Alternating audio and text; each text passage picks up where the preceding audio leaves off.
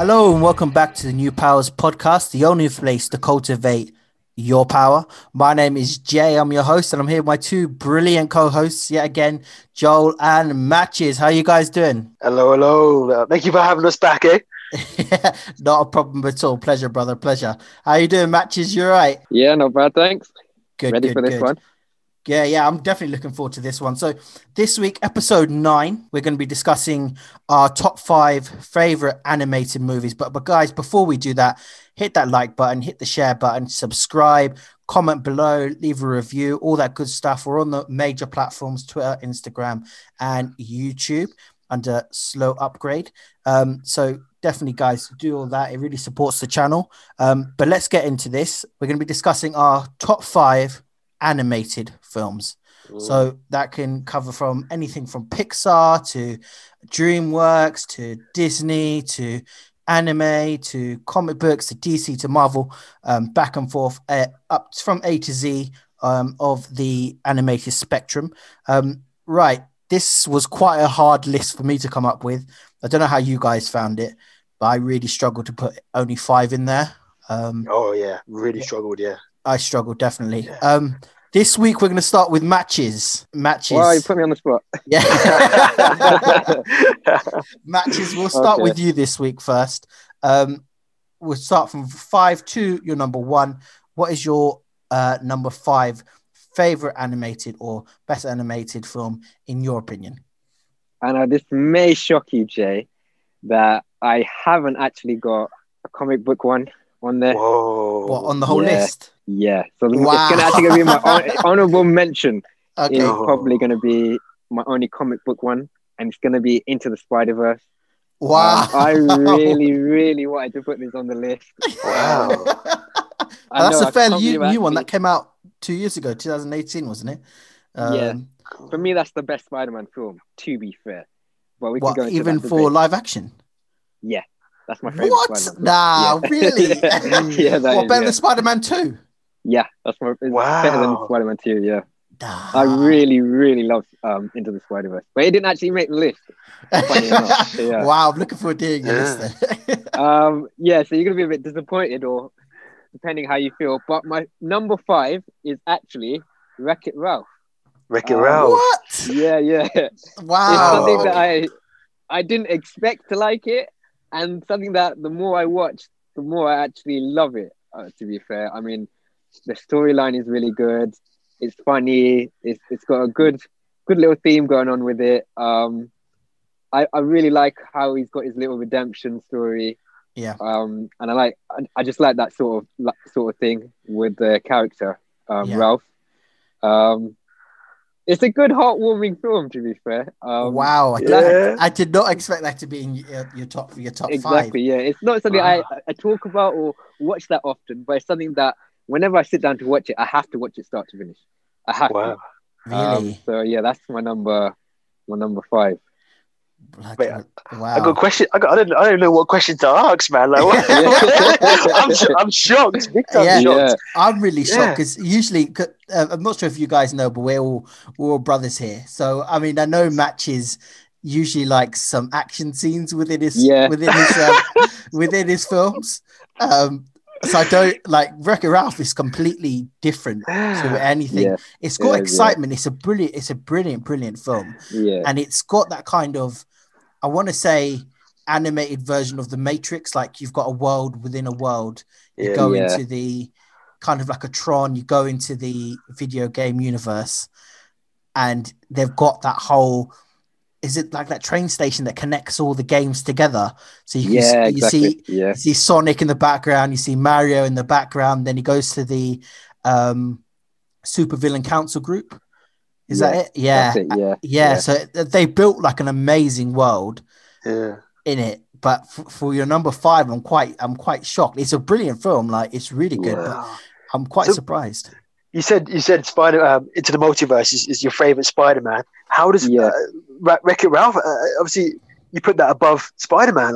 What made you pick it above? What made me pick it above? For Wreck-It, I know I was. That was the one that I was debating with. Do I put Spider-Man there? Do I put Wreck-It Ralph there? So I was kind of on.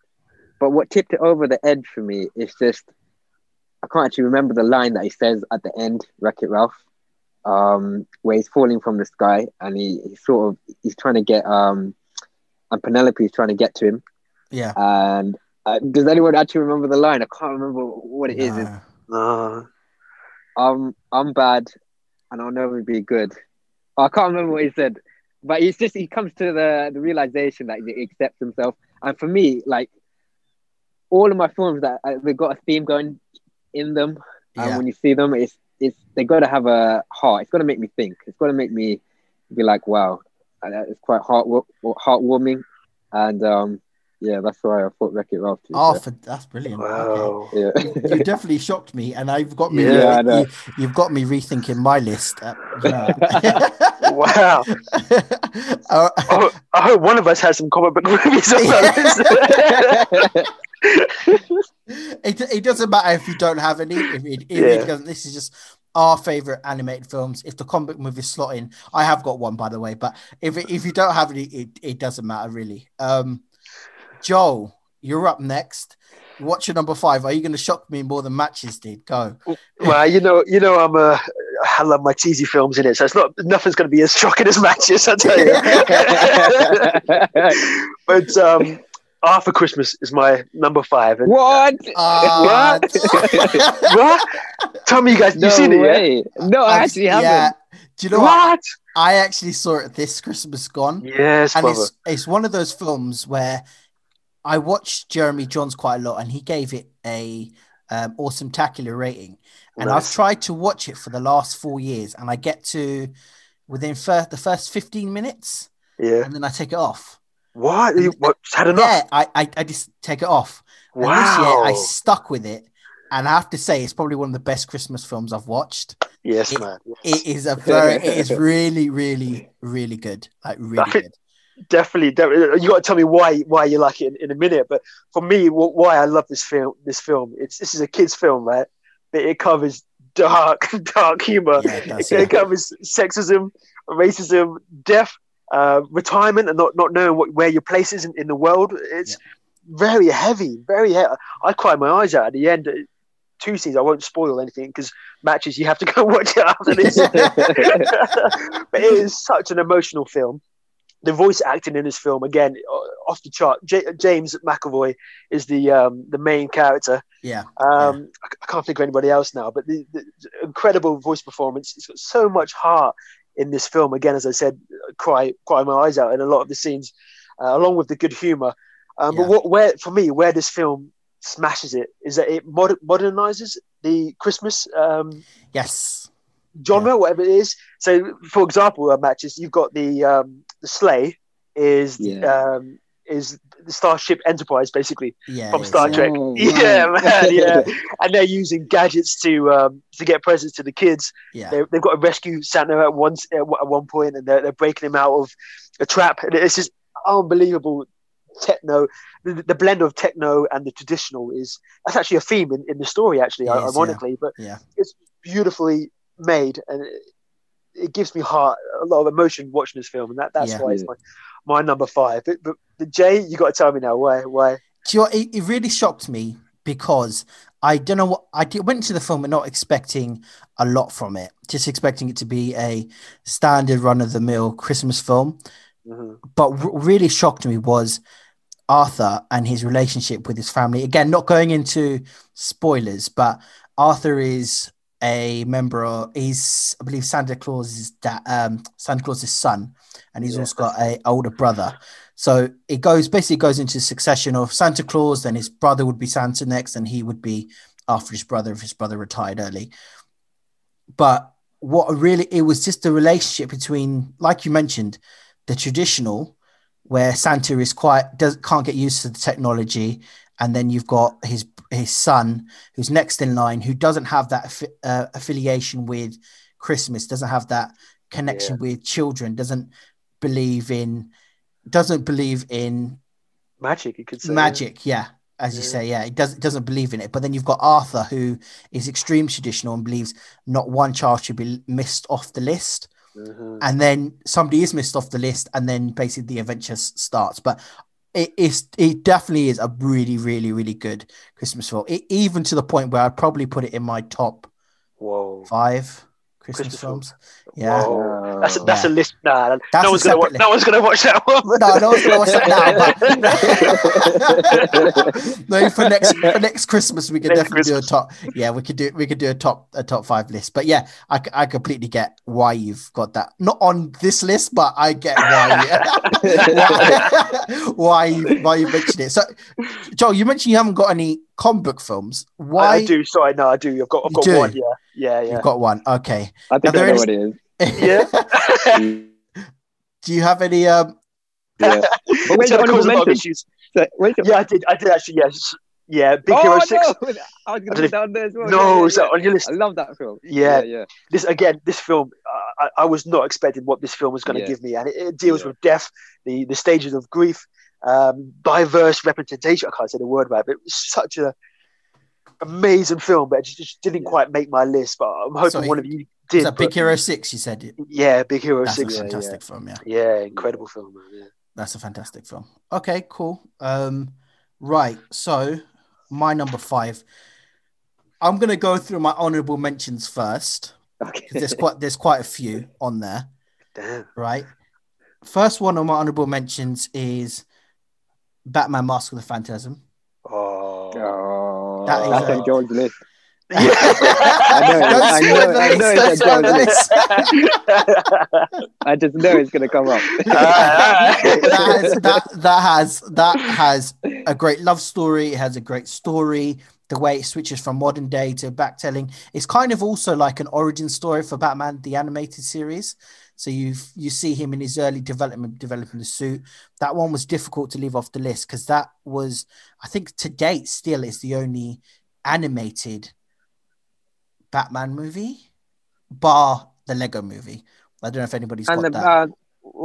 It's loads in the future. In the cinema, released in cinema. Oh, in cinema, sorry, right. For a cinema release. So I think it came out in 92. And I actually remember going to the cinema to watch it. That's the indication how old I am, viewers. So that made my honorable list. Batman, Superman, World's Finest. Also made my honorable list. Yeah. Shrek 2. Made my honorable list. That film is fucking hilarious. I do love Shrek 2. But the one that I really want to put on, but I didn't put on, was Iron Giant. I love Iron Giant. I'm really disappointed I wasn't able to put that on. So my number 5 is my only comic book film from my list.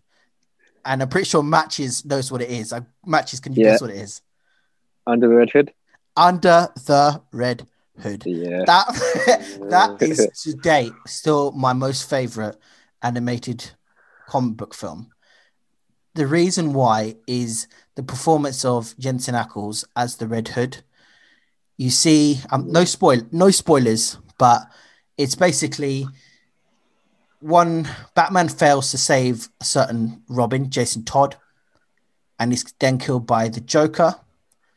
You then get a few years later, the Red Hood is basically taking over crime in Gotham City. And my main thing is for a villain, and what makes a comic book movie for me is, are they able to test the hero physically and mentally and push them to their limit?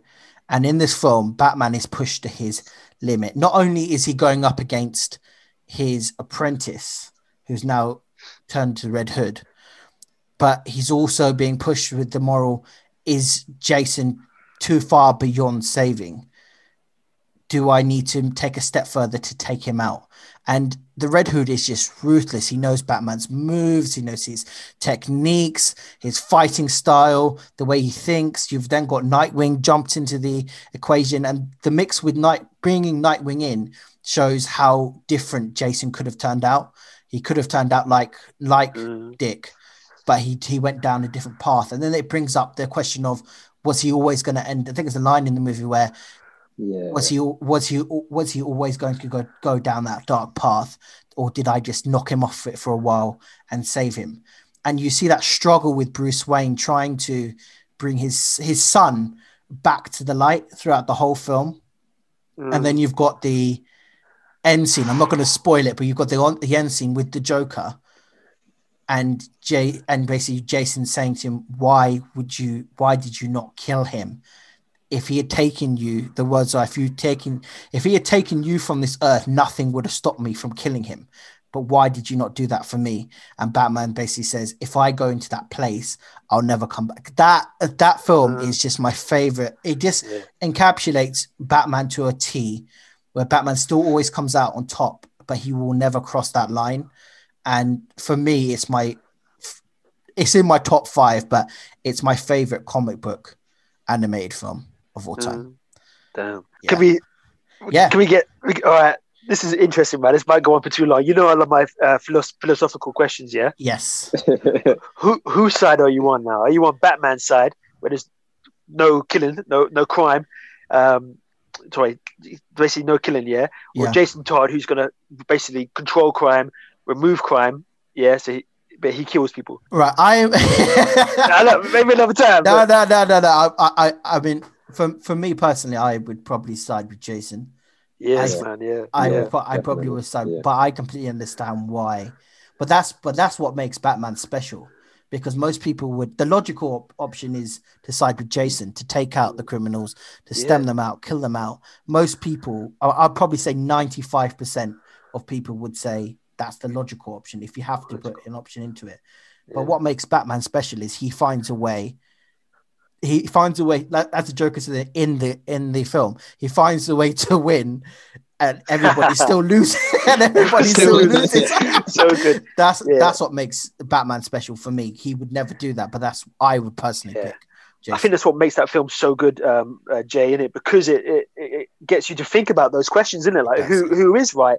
And as Joker says, that no one really won in the film. No one won, and Joker's tried so many times to push him to the edge, and even when you've got Jason basically putting Batman into a situation where he's trying to force Batman to kill, but Batman still doesn't do it. And you completely understand why Jason's upset. Like, the Joker tortured him, he killed him, everything the Joker did at the start of the film, you completely understand why he'd want answers from Batman. But that film is so good. And do you know what really makes it? It's one of the only, usually when I'm watching an animated DC film, I look for Mark Hamill. I was just going to say, and I look for Kevin Conroy. Yeah. And they weren't in this film, but the voice actors and the story was so good that I didn't mind. I did not mind. Yeah. I still loved it. And again, Jensen Ackles' performance as the Red Hood is absolutely brilliant. Like, it's even the intro music is, this film is so good. I'm gonna watch it tonight. So matches. I know you say something, right? But they recently released, didn't they? A new one when you can choose the path. Yeah, it's Death in the Family. I haven't seen it either. No, I haven't seen it either. No, I believe it's a Blu-ray. It's a Blu-ray version of the film where you can pick, and I don't know what the options are, but yeah, I might have to go back and watch it. Is it the same voice actors then? Is it, or is it? I don't know, to be honest. Yeah, I'm sorry. No. I need to look into that. But yeah, I haven't seen that one. But Under the Red Hood is beautiful. Right. Matches. You're number 4. What you got, brother? Right. I think I'm going to shock you guys again, maybe. But this one's quite. Yeah. I think what's tricky is because I'm sort of like a hard nut with films. I mean, I don't really get emotional that much with films. So when a film does actually make me a bit emotional, you know that it's a really good film in my eyes. And my number 4 is actually Finding Nemo. Wow. Wow. I think it's just a beautifully made film. The visuals is amazing.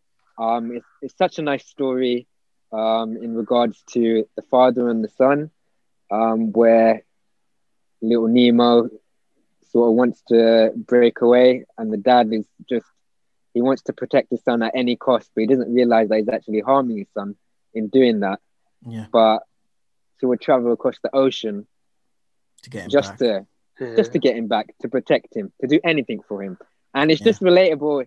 I can relate it to my dad, just in the fact Yeah. that Dad's always gone out of his way to protect me in any little instance, even when I feel like sometimes he's sort of overbearing in some aspects.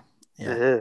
I know always his intention is good. And I think it's very personal. It hits home with me, that father son relationship. Yeah. So that's why it's my number 4. Jeez, this got deep quite quick, man. Yeah. No, I completely agree with you. I know exactly exactly what you mean. You guys must get so emotional watching Smallville, innit? And Jonathan Kent and Liz. That show is so good. No, I completely get. I mean, even just to the point where that some of the, believe that film took about 8 years to develop, and obviously the amount of research that went into it, and some of the characters, Bruce the Shark, and exactly. And the turtles, and like it's just such a very, very, very, very, very well done film. Definitely. And I'm actually upset I didn't put it on my list. Now you've said it like that. Yeah, I'm actually upset I didn't put it on my list. It didn't even enter my head. Like it didn't enter my head. But yeah. Did the other ones hold up? The sequel, is it Finding Dory? Is it? Oh no, I hated it. You hated it, yeah. Honestly, yeah. I didn't watch it. Yeah. You didn't watch it. Wow. No, it's very. It's like most sequels. It tries to use the same tropes which happened in the first one, and it just didn't have that emotional impact that Matches mentioned. It didn't have that. I think with Finding Nemo, that first scene where his wife dies. Yeah, man. Yeah. And it's just him left alone, and he just picks up the egg and says, "My little Nemo," and he didn't even want to name the fish Nemo. Yeah, exactly. It's because his wife said Nemo was the first name she said. I think they had 400 eggs, and it was the only one left, and he said, "My Nemo." Like that, I'm starting to choke up myself. So, I definitely know what you're talking about, 100%. That's a good choice. So that's your number 4. Joel, what is your number 4? This is an interesting podcast, man, and I'm finding out loads of stuff about you guys I never knew. So my number 4, I've gone with a film which has had a recent remake. God awful remake. It was horrible, or live action remake, I should say, and that's Mulan, 1998 animated film. What? Disney. Wow, that made you top 5. Damn right, man. Yeah, did it not make yours? No. Wow. No. Okay. So before this film, we had Snow White, we had Cinderella, weak princesses, right? Mm-hmm. Yeah, people who believed in fairy godmothers, magical potions, no hard work, Then Mulan came out, and we had it is lazy princesses, basically, right?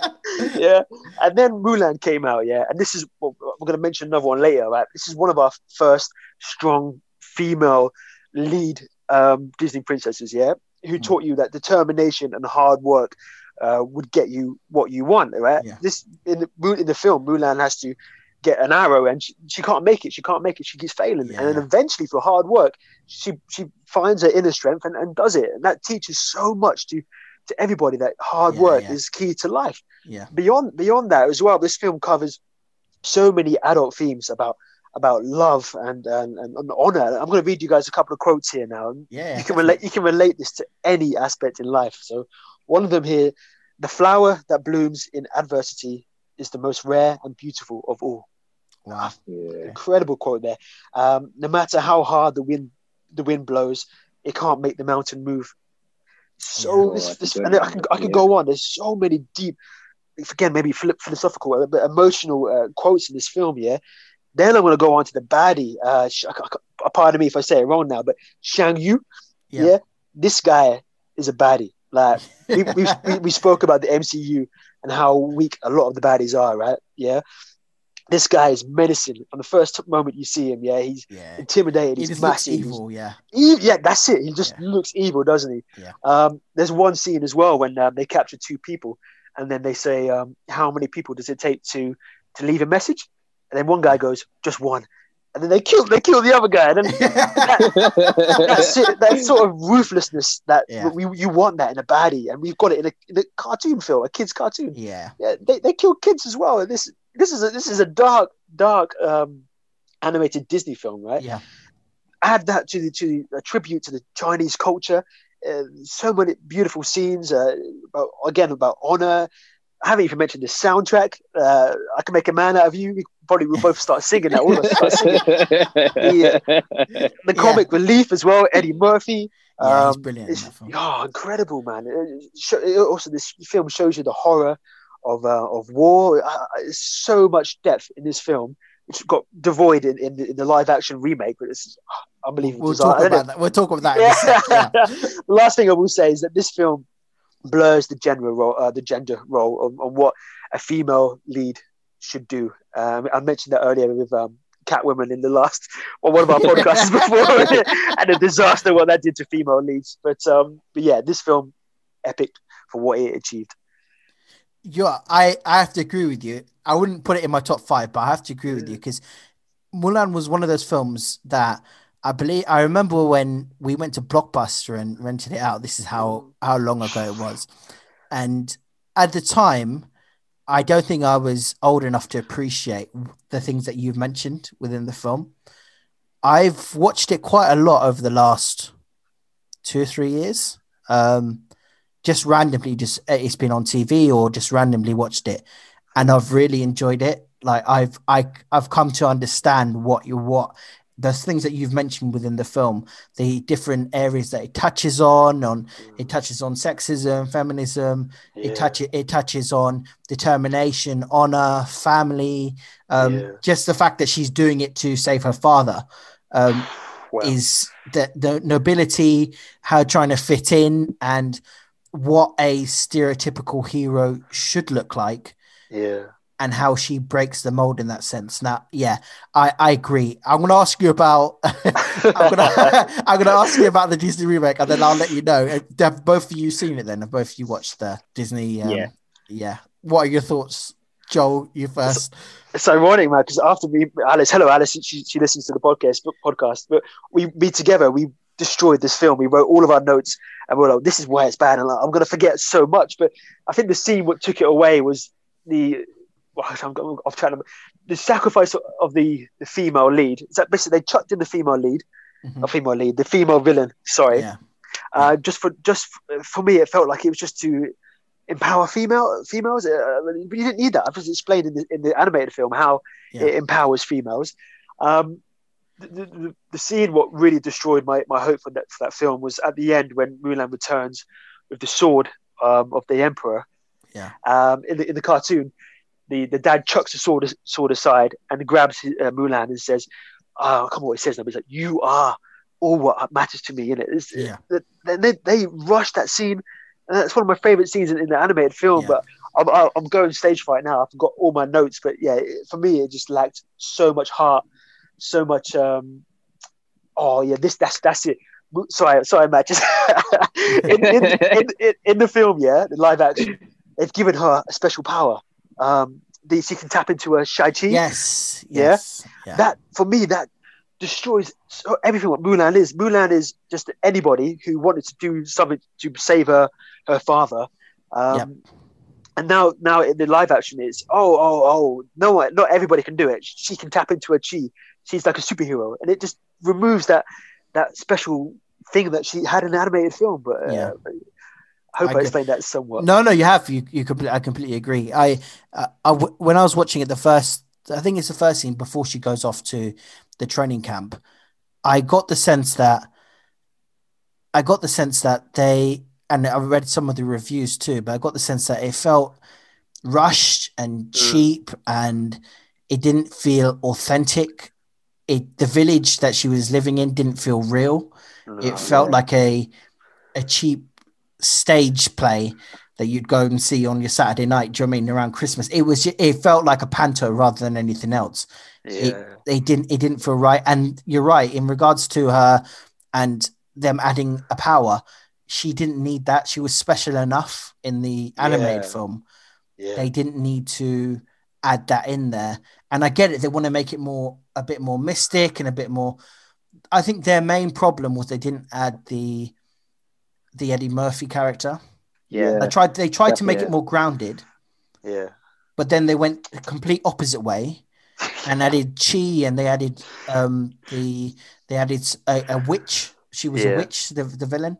Like you could have, if you could have still kept that groundedness, but you didn't have to add. And the hero Mulan didn't need anything else to be added to her. She didn't need something else to make her special from a young age, where it was her determination and the fact that she'd do that for her family that made her special. Matches. What were your opinions of Mulan? Yeah, no, I agree. I was quite disappointed. I mean, this is the one. I know people say, "Oh, I like the action," but for me, I'm kind of action man. But I didn't like the action. I didn't like the action at all.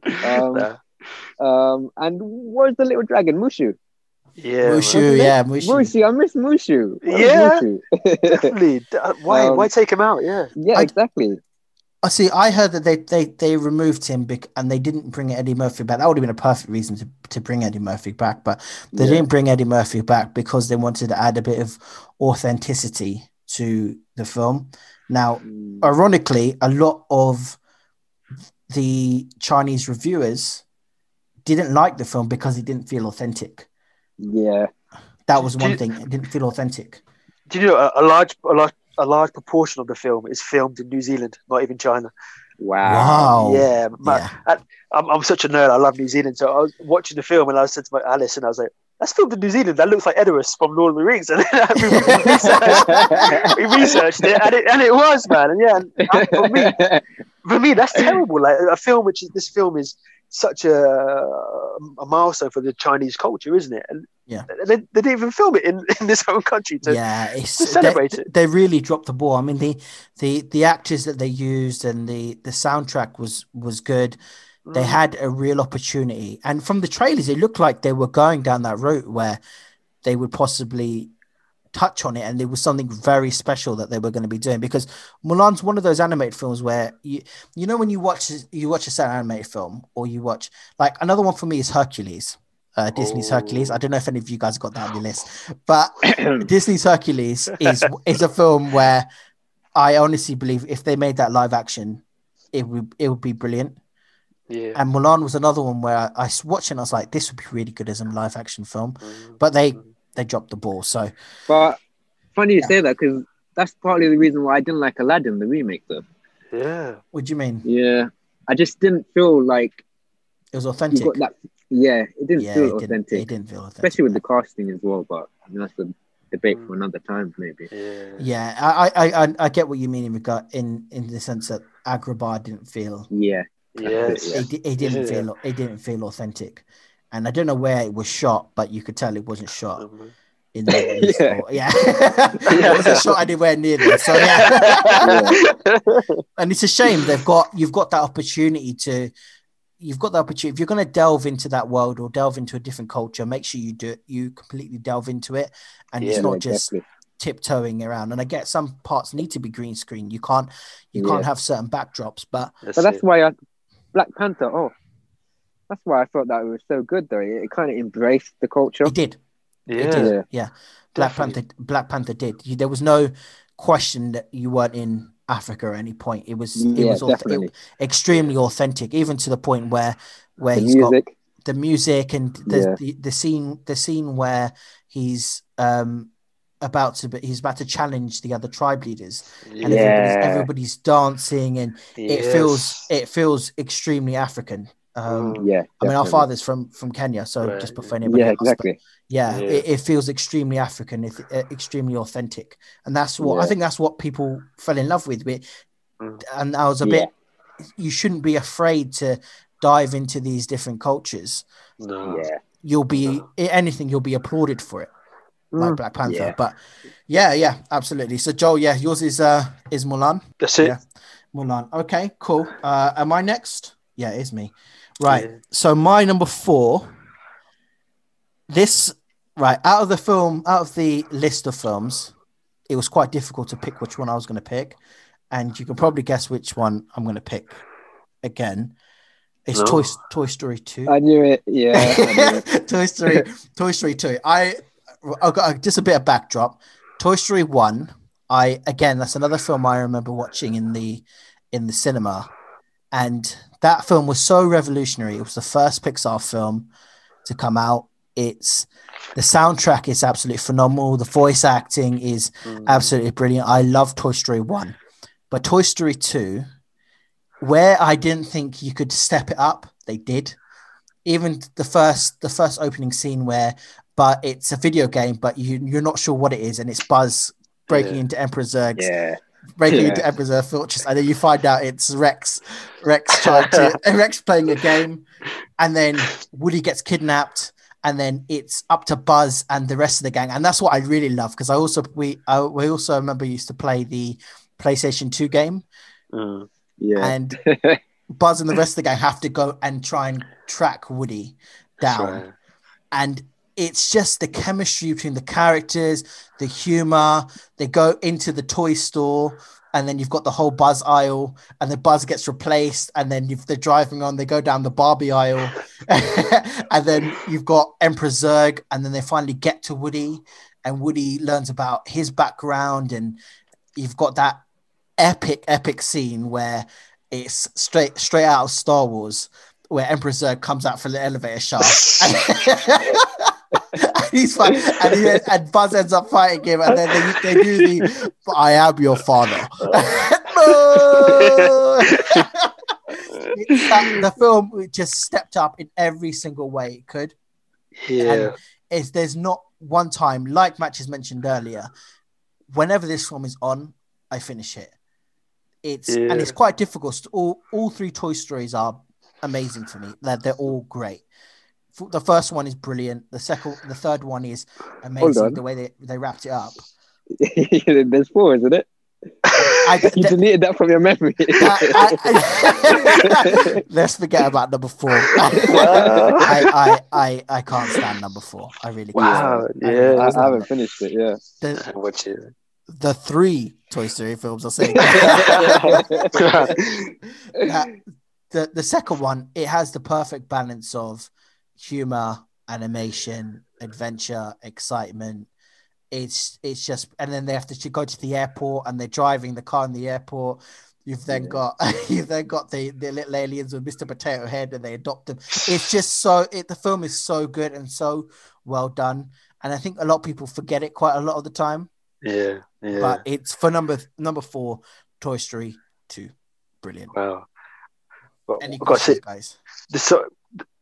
Jesse, is any parts of this film you don't like? I'll say this might be me maturing. I didn't like the Jesse song. I remember that. I used to fast forward it. We used to have it on VHS, and I used to fast forward the Jesse song. But again, now I've watched it again, I actually appreciate that song. Yeah, that's why I was going to say, I hate it like you go. Yeah, now I'm crying my eyes out. Yeah, that's exactly. Start welling up. We're getting soft in our old age, you guys. We're getting soft. I used to fast forward it, but now I appreciate the song, and the words just start are amazing. Well, so some parts I didn't. I used to hate Jesse, and I used to hate. What's the Bullseye or Stinky Pete? Bullseye. I used to hate Bullseye when I was younger, just because Woody wouldn't go back with Buzz. Kids reasons. But now looking back on the film, there's nothing that I hate about the film. There's nothing I don't like. Even the song number at the end, "You've Got a Friend in Me" by Squeaker, the little penguin. Right at the end of the film, it's all gold. Like the whole film is amazing. So absolutely, Even in the credits as well, they do the gag reel, but they had to do that, didn't they? Which is incredible effort. Yeah, the amount of effort and detail they put into that film is really good. And I believe, honestly, as good as the third film is, it did lay the Toy Story 2 laid the foundation for it. Toy Story 2 did step it up to another level and made it an adventure where you're not confined to the room. They were actually actively going out looking for Woody to achieve a mission. And it's just such a good film. Such a good film. So that's my number 4. Did you watch the Halloween? Is it the horror Toy Story Horror Terror or something? No. Oh man, you're gonna. This is blasting me now, but that's probably my favorite Toy Story. That 5 minutes. Heresy. Yeah, I absolutely adore. I cry my eyes out. It's a dinosaur one as well. That I cry my eyes out in that as well. Is that with the new dinosaurs, Trixie and? Yeah, so you're probably gonna hate it. Yeah. Come on. What? But watch the horror one though. That is it's done almost like a Steven Spielberg, like a old fashioned, like a film noir sort of approach, and it's got a guy called Combat Carl. I don't know if he's Combat Carl. Yeah, he is. Yeah, he's in it as well, man. It is incredibly really done well. Really done well. What's it called? Let me take a note. What's it called? Toy Story Horror. It's on Disney Plus. Horror. Toy Story Horror. Horror something. Horror Terror. Okay. Yeah, it's worth checking out though. I will have a look into that. What did you guys think of Toy Story 4? I didn't watch it. Huh? Did you not watch it, Joel? I don't know, man. I've got a whole list of films to watch. What about you? What about you, Batches? I couldn't finish it. I started it and I took it off. Really? Yeah. I wasn't happy with it at all. It didn't. Wow. It for me. It lost its magic, and it didn't have the magic of the first 3. And I don't know if that's because I hate Bonnie. I can't stand Bonnie, and they shouldn't say that about a little kid, but the way she was treating Woody in the first 15-20 minutes of the film, where Woody's kind of, sorry Joe, I'm not going to spoil it for you, but she kind of pushes Woody aside in the first, and Woody's struggling to find his place in this new house with this new kid, and there is a large lack of buzz in this film. There's a large lack of Potato Head, who the voice actor unfortunately passed away, rest in peace. Large lack of Slinky, Jesse, the whole gang. There's not much of them. It's a new characters or something then, or it's not even new characters. It's a very Woody centric film, which is fine because Woody's always been the main star, but you've always had enough of buzz in there to balance it out. A spin-off, isn't it? Yeah, exactly. There wasn't enough buzz in there, and it wasn't enough. It was more of a Woody centric film and a Woody's film rather than a Toy Story film, and it just didn't feel right to me. And I didn't like that film at all. Not at all. Wow. Which is a shame because it's the first 3 are magic, and if we ever do a trilogy list, the Toy Story trilogy will probably be in there. Wow. So we might have to do a trilogy list. We'll have to do that. Yeah, that's a good one. Yeah. Lord of the Rings is another one that's in there, and you know what I mean. So we'll definitely do it. Star Wars prequels, guys.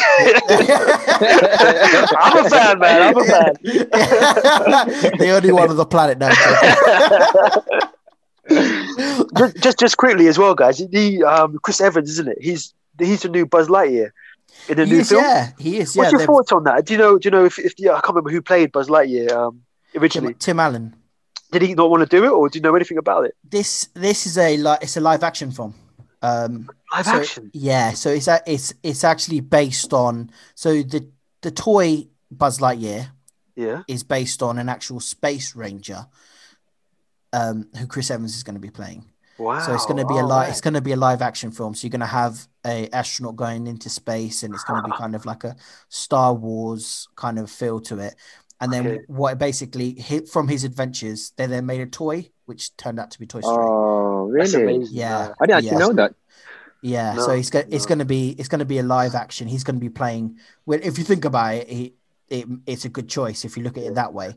Like when I first heard it, I was like, "Oh, that's a bit of disrespectful to Tim Allen because he's voiced the character for nearly 25 years." But when you think about it, it's a live action version of the character going into space and his actual adventures in space. Then it makes sense why you pick Chris Evans. Yeah. Goddamn Captain America, do you know what I mean? who may possibly be returning to the MCU. Okay, so that was my number 4. Yeah, good choice. We'll get to thank you. We'll get to number 3 now. Matches. What is your number 3? Are you going to shock us again? You shocked us 2 out of 2 so far. Are you going to go for a hat trick? No, I think you guys maybe have it on your list, or you did mention it and to allude to it a bit earlier on. My number 3 is actually Hercules. Yeah. Yes. Yeah. Hercules. Does anyone else have it on there? I don't. Yeah, maybe. Yeah, I know Joe's a big fan of that film. But for me, the film was really good. The music was amazing. The animation was amazing. But just that the moral of the actual film, that's where it got me. Yeah. Is for me, when I was growing up, I always thought, like, the same way as Hercules, to be fair, is all these heroes, they're all about the strength. Yeah. And it wasn't until I actually saw this film that I realized, you know what, it isn't the hero, it's not their power that makes them the hero. It's the strength within them that makes them the hero. And the line at the end where he says, a true hero isn't measured by the size of his strength, but the strength of his heart. And after that, then I realized that, wow, I love this film, man. I love it. Yeah. You can't see it, but that quote you just said there, Matches, is my phone background cover. No way. Is it really? Yeah, man. Yeah. I love that quote so much. Yeah, same, man. It made me just think of heroes different. It made me change my character as well to think that, you know what, even if you can't be a hero, you gotta how you act and how your heart is what's important. Yeah. At the end of the day. Yeah. Philosophical. No, that's good. Joe, you couldn't have said it any better. That film is extremely special, and to be honest, it should have been on.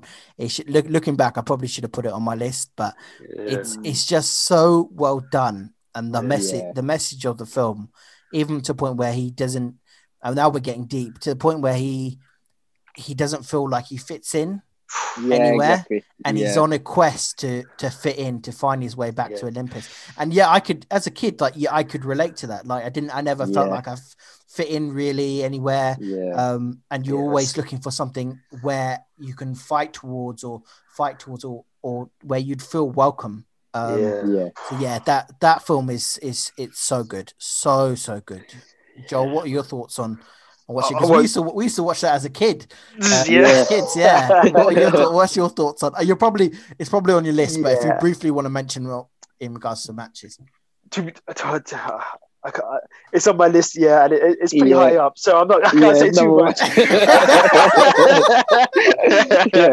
But I'm glad it's on your list, Matches. All right. Do you think it would work as a we mentioned this earlier, do you think it'd work as a live action film? Matches, is it something you think it would possibly work? Funny or not, I don't think it would, actually, to be fair. Right. I mean, maybe because I've just been disappointed with the live action. True. And I don't actually want to see them go there. There hasn't really been a animated one where they turn into live action where I've been like, wow, this is better than the actual animated. I've always looked back and said the animated is always better. So I don't really want them to go there. As much as it would be really amazing to see the fight scenes, to see all sorts of action with Hercules. I mean, he's a character that you can really push the boundaries with. But no, I think the animated film, you can't touch it now. It is amazing. There's nothing that needs to be changed. To be fair. I'll throw something back at you. This is another rumor that the main directors or the main people coveted for this film are the Russo brothers. Yes. What? Yes. are the Russo brothers. They've mentioned a live action Hercules film. Really? This is I read this a few months back. Yeah. Is that something that would possibly tempt you? And seeing what they did with Civil War, Winter Soldier, Infinity War, Endgame, is that something that would maybe sway you back towards, okay, maybe I do want to see this? That's difficult because I would want to see what they do for the reason of action. It wouldn't actually be for the film, Story. for the heart of the Hercules, the Disney film is the main reason why it's up on the list. It's not the action is good, but it's the heart of the film. Yeah. Where if they could incorporate that into a film where he reaches the pinnacle of being a hero, where even to the point where they idolize him. But he's so confused. He can't understand why is he not being accepted yet. I mean, if they can translate that into a film, then like I'd love to see it. But I don't know. I think they would probably go to action, which is not to say that it won't be good, because when they do action, and I love it. But I guess you've always got the Rock Hercules film you can watch. I don't understand why you can't get a Hercules film right though. It's not difficult. Like even we used to watch the Hercules the Journeys on channel on Channel 5, and then Xena Warrior Princess. That is a badass show. We used to watch that on Channel 5. Like there's so much depth in Greek mythology. Yes. How can it not be translated to film and translated well? Like, it hasn't been done well since Jason and the Argonauts, or one of the old 60s and 70s films. Yeah. Why do you think I don't understand why they struggle so much in it. Yeah. Even was it Clash of the Titans that came out? That wasn't a good film, but it's not.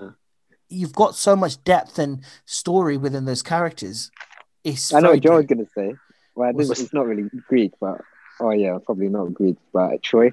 Joe, I think Joe loves Troy, doesn't he? It's different. Not Greek. Yeah, but Troy was done well. Like, I thought Troy was done really well. But does it really touch on the mythological to the extent that any of the other stories do? Not really. Just his mum, but nothing at all, really.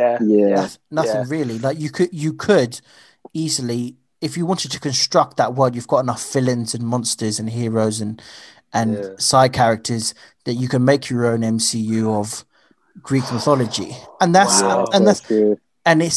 why I love mythology so much, or that's why I love comic books so much, is because it's very similar. You've got your heroes, you've got your villains, you've got your gods, you've got your powers, you've got your characters, and the way they interact together, they're very, very similar.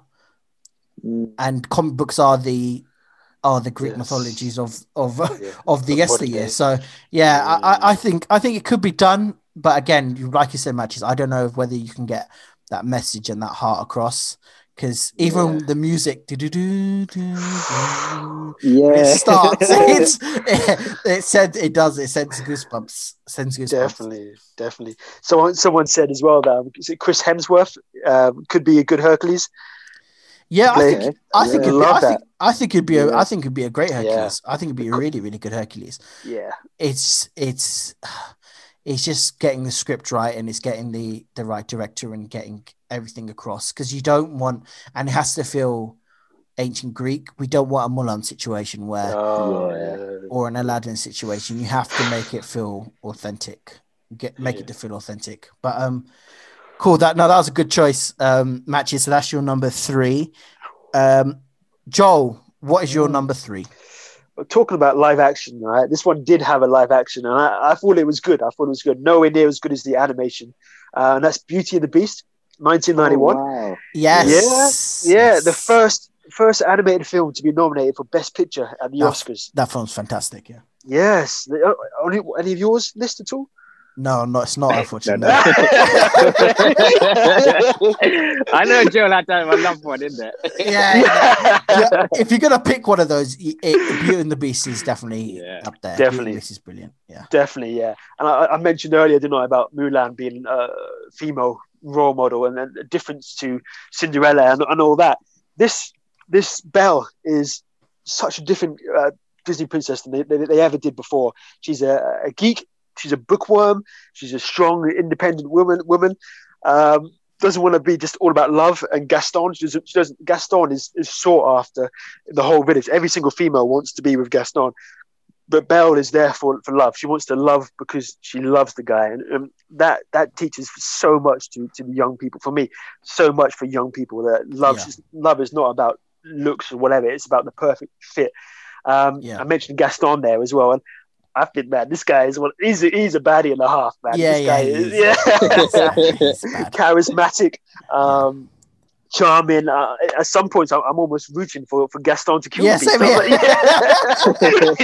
His song in the bar is brilliant. Like, so carry on, John. So carry on. That's what I was. The soundtrack in this film is incredible. Obviously, the Beauty and the Beast song, there's something there. But the standout one of the standout songs is the Gaston's song in the bar. I still sing it like as an adult man. That's good. And again, we mentioned Mulan being an honor to China. This film, obviously, a French theme. I adore France, and I think it really pays good homage to the French culture. And it's not too many racist stereotypes in the cartoon, is there? I think it's one at the start, but. The chef, I get the chef as well, but it's not too bad. But the bit what really gets me, and this whole thing is about redemption, about inner beauty, and not judging a book by its cover. The Beast is a horrible character. You know, he's turned into a beast because he chucks out a woman who in desperate need. That teaches you that every action you take has a consequence, or good. You have to be good in this life. You know, this film is so deep, so emotional, and him thinking that he'll never ever be loved because of the way he looks, and then seeing the beast of the beast, no pun intended, but seeing him change into a human, not just a human, but in his characteristics and his mannerisms. It's beautiful to see that transformation.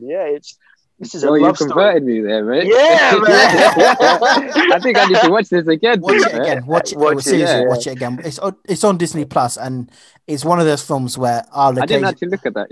It's so good. Sorry, Joel, carry on. Sorry, man. No, that's pretty much all of us say to me. It's just definitely worth watching as an adult, isn't it?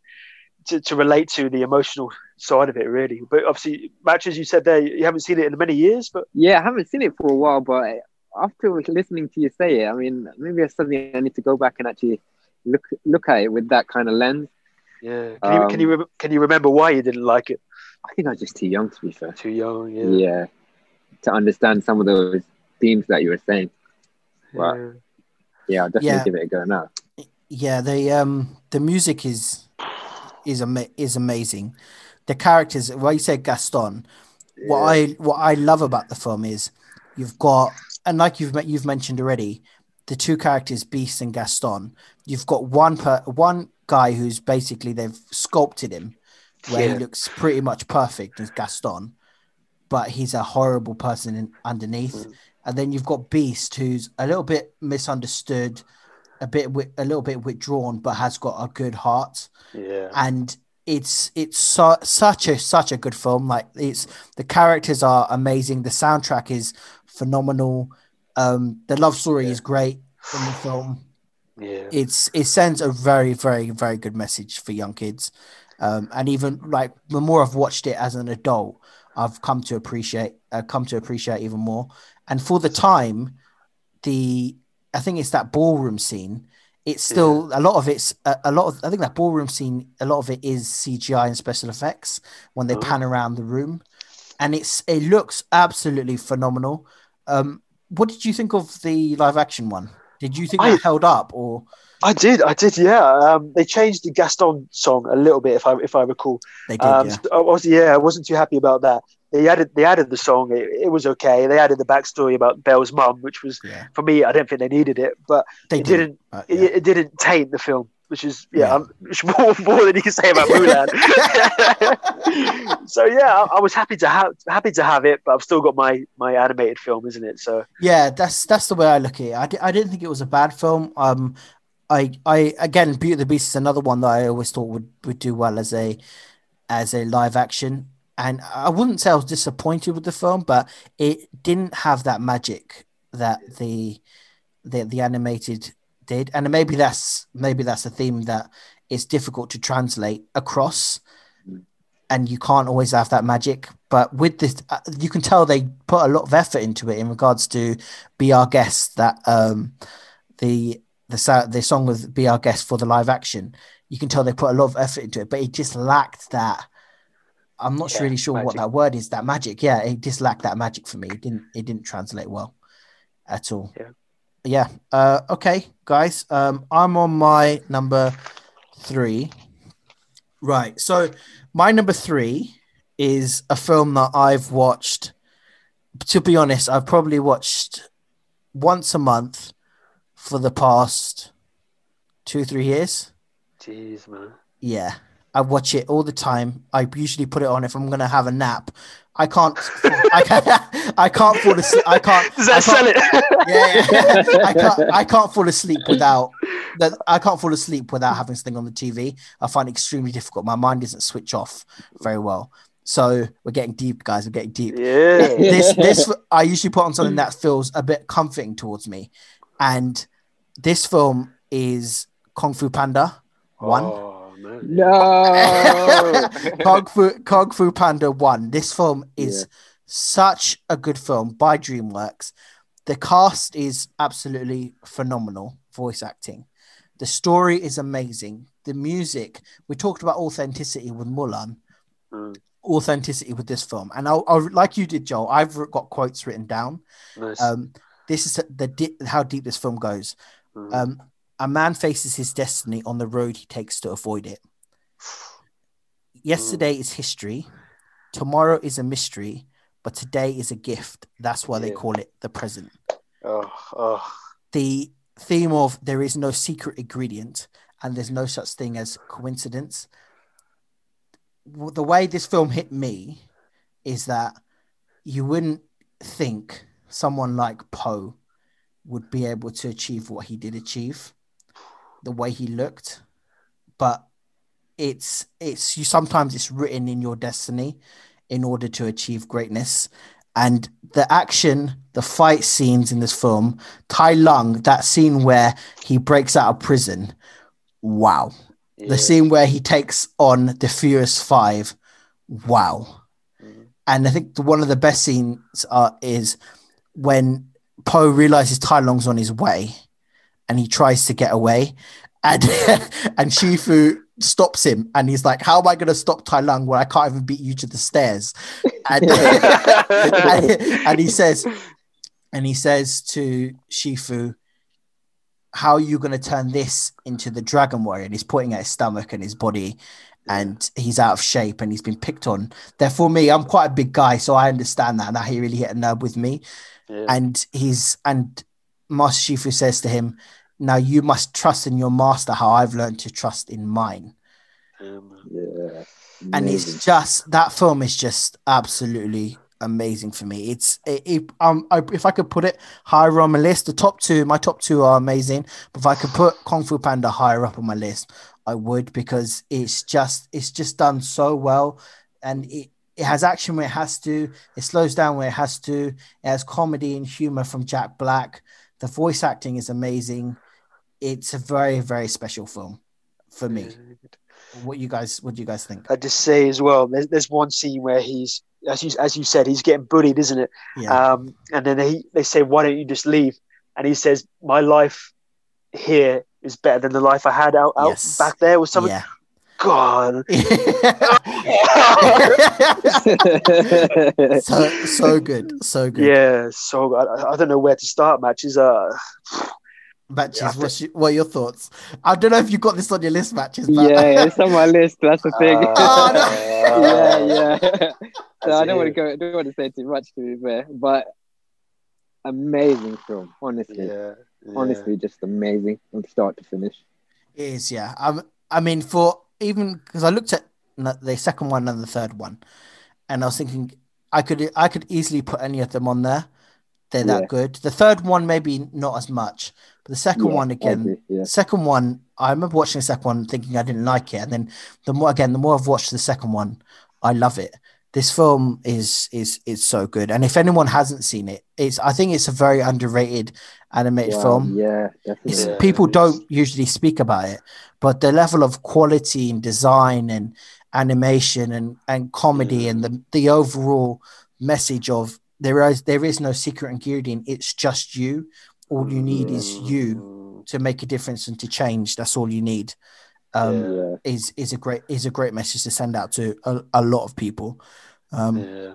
So that's my number 3. Yeah. Amazing. Is there anything? I'm trying to stretch for questions here, and No. Is there anything you would add? Like, obviously, a lot of ours are musicals. Do you think if it had music in there, it would have made you number one, or anything you think it could have done to make you number one? It didn't. I don't think it needs any kind of musical. The reason when you hear my number ones, Yeah. I've got either a past affiliation to them, or I've just enjoyed them so much I can watch them again and again and again. Yeah.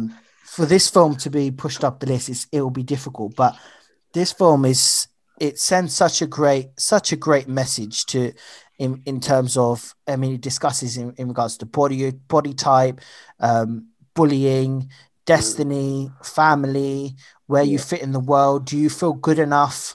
Are you good enough? Believing in yourself. Yeah. When other people don't believe in you. Yeah. It's just amazing. Really, really love this film. They didn't need to make a trailer. They could have just got you speaking about this film, and then they would have made loads of money. Wait till you hear my number 1. Cool. So that's my number 3.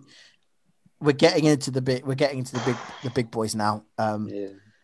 Matches. What is your number 2? I don't really have a big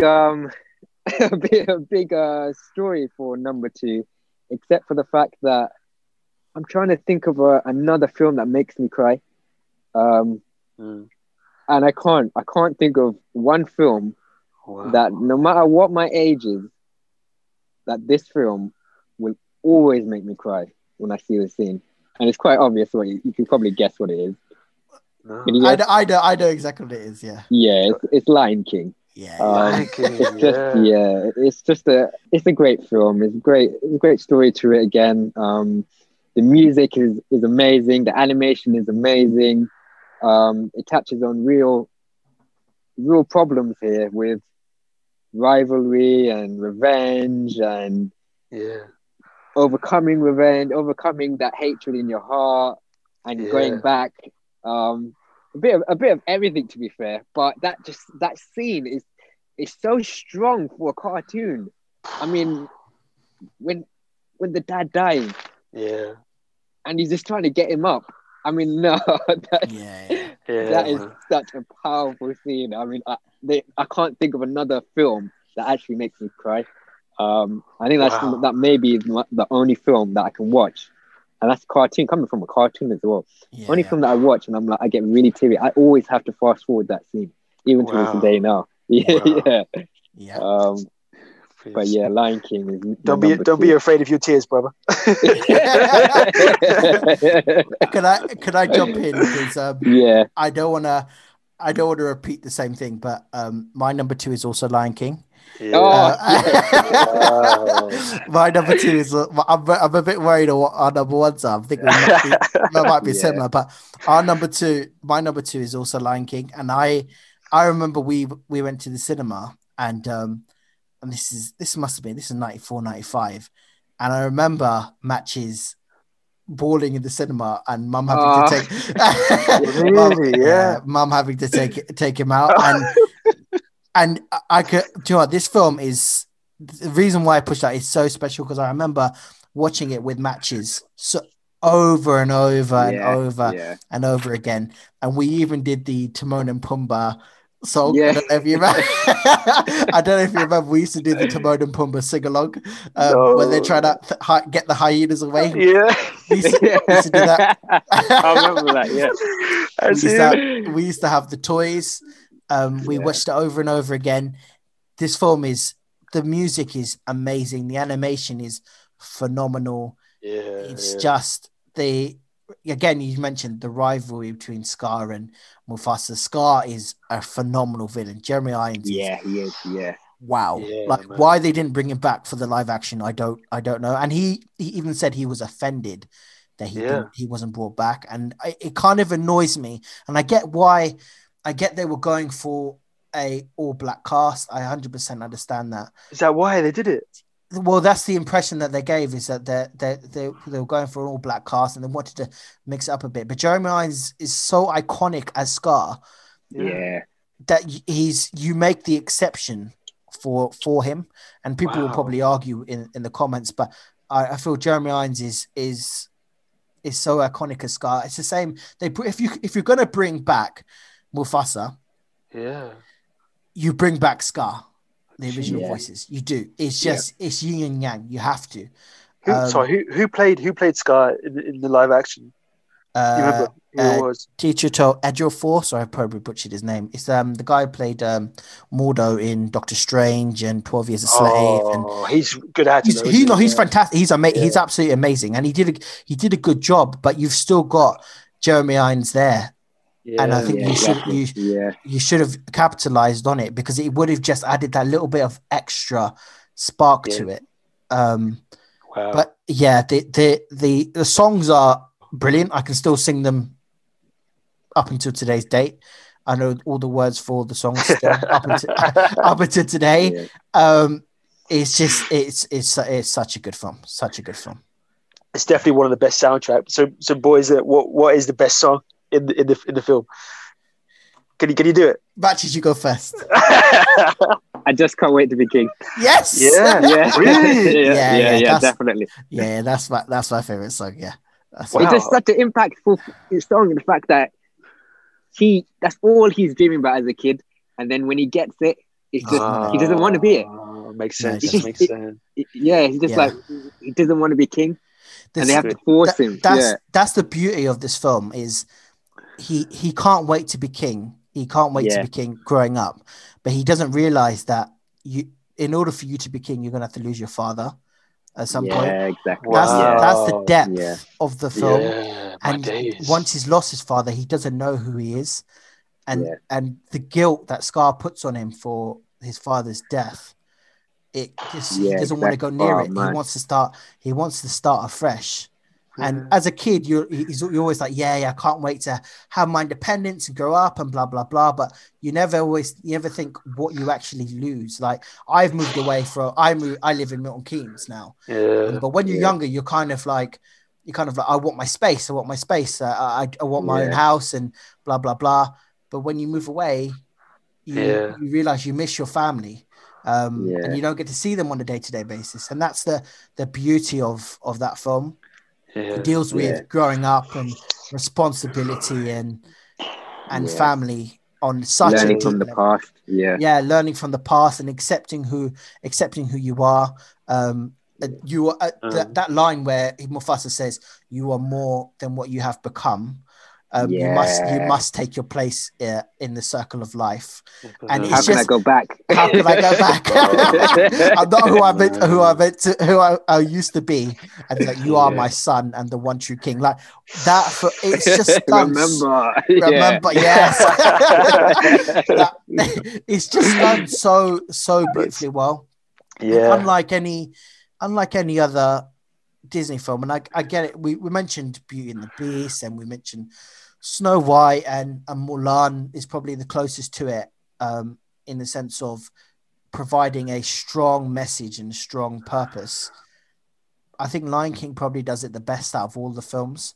They all have all the animated films for Disney anyway.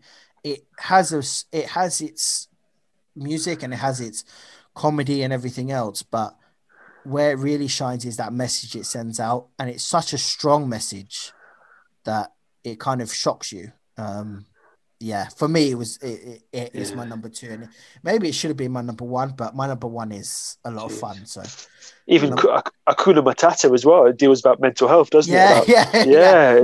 So much depth. No worries. Just letting go of the past, letting go of your problems. The Elton John song is great.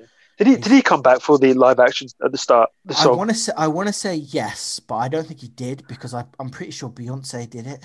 Wow, man, jeez, I'm pretty sure Beyonce did it. I can't remember. But I do need to double check that. But yeah, amazing. Joel, do you have anything to throw in? I mean, in regards to the live action one, did you watch the live action? Did you? I did, yeah. I couldn't connect to the live action one because I think it lacked the emotional portrayal on their faces. I couldn't quite tell if they were happy or angry or it was just So I was very detached from their emotions, which as we spoke about, Lion King is all about emotions and all that really. But did you guys like it again? So what was that? Did you like the live action film? No, I didn't. I didn't really like it too much, to be fair. I mean, I guess because I had that such a big connection to the animated one. It just didn't live up to it. Yeah. But yeah. I personally, I didn't think it was bad, but again, it lacked the magic, and it's difficult to, because it's completely CGI and completely computer generated. It didn't feel some parts where you mentioned, Joel, some parts where the lines didn't have the right facial expressions. That didn't come across well for me. And again, I did really struggle with that. Right, Matches. So you and I have both got the same number 2, which is Lion King. Joel, you're up next. What is your number 2? All right, so we're gonna cause some riots now, right? But for me, this is the best Batman film ever made, and I've gone with Batman: Mask of the Phantasm. Right. I'm going to jump in right there. You say ever made. Are you talking in regards to also live action or just animated? Also live action. Whoa! Okay. Yes. Okay. I'll let you. Now you see why I'm nervous, man. If you just animated, I would have maybe let it pass. But okay, no, carry on, please. I'm excited now. so as we spoke about before, this is a continuation. Well, not continuation. This is basically an origin story for the animated series, the award-winning animated series, I may say. So the voice actors come back: Kevin Conroy, Mark Hamill. They're all back. And when I think of Batman, I think of Kevin. When I'm reading the comic, I hear his voice. Man, this is Batman to me. No matter what, Ben Affleck, Val Kilmer, I may say. I know that's your favorite Batman, Joe. I know you love Val Kilmer. But I hear his voice. Yeah, and same for Mark Hamill, and they're both back. I think this is what seals it for me, man. This is a dark Batman film, regardless if it's a cartoon or what. All right, Matches. I know you're gonna get emotional now, right? This is one line from the film, which sums up. This is the best definition of Batman, Bruce Wayne in any live action or any animated film, and it's Batman saying, "I didn't plan on being happy." Yeah. Man. Yeah. He says that at the graveyard. At Gravestone, yeah. Yeah. In contrast, right, you've got Justice League when Batman is chucking jokes about being, I'm rich. Yeah, Batman doesn't. This Batman has post-traumatic stress. He is a man clearly damaged in life. He has no intention to be happy, just revenge his family. This film I think is the only Batman film that really, really goes into his mental health and his darkness.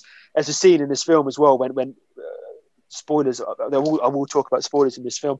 Yeah, absolutely. He finally puts on the Batman mask, and out in the cave, and Alfred is afraid of Batman. The facial expressions he gives. That is Batman who is about vengeance. That is the Batman who is the knight. We've never had that, man. We've never had that at all. Maybe Batman vs Superman when he's breaking necks. That's not called vengeance. That's called murder. I'll also go on to this is the first ever Batman film to use an original villain. No other Batman film has ever created a villain, and that being the main villain. and that the villain, again, spoilers are pardon me for saying so, is Andrea Beaumont. Yeah. Sure, you converted me here, man. You Oh, converted me. brother. Yeah. This character, man, yeah, beyond amazing character design, she's sassy. I'll go into a bit more about her, what role she plays, but back to Batman being, I didn't plan on being happy. Yeah. Batman is given an escape of the life he finds himself in. Yeah, she is an escape for him to be happy, and he accepts that gift, and he is happy. He's finally moved on. Spoiler, I keep saying spoilers, but at the end you find out again. So this film is a thriller. It's a thriller. It's a crime. I've always wanted a Batman film where you got to try and work it out, almost like a Seven. We've got it. We've got it in this, man. Let's hope we get it in. Robert Pattinson's Batman. Yeah, but I understand. Yeah. Let's hope. So when it's finally revealed that Andrea is the Phantasm, obviously Batman has to give up everything, his happiness. But I've lost myself there now. But what I will say. Oh, pardon me. Looking at my notes, I had to make notes for this because I was so passionate about it. I'll go on to about Andrea being the villain, the Phantasm, right? As we mentioned, Jay, earlier about the Batman in the Red Hood. Yeah, Andrea Beaumont and the Phantasm is a mirror reflection of Batman, of who he could become. Yeah, she's just one step ahead of him. So Andrea's family were killed. Her father was killed. Yeah, and she's took it one step too far and decided to get revenge. Well, not too far in my opinion, but she decided to get revenge and kill and murder. That's exactly what Batman could have done. Yeah. So this whole film is about a warning to Batman to say who you could become. This is the grounding for his moral code of not to kill. So in many ways, without this origin story, we wouldn't get the Batman who we all know and love, who doesn't want to kill. This film sets that up perfectly. I haven't even mentioned the operatic score. Beautiful.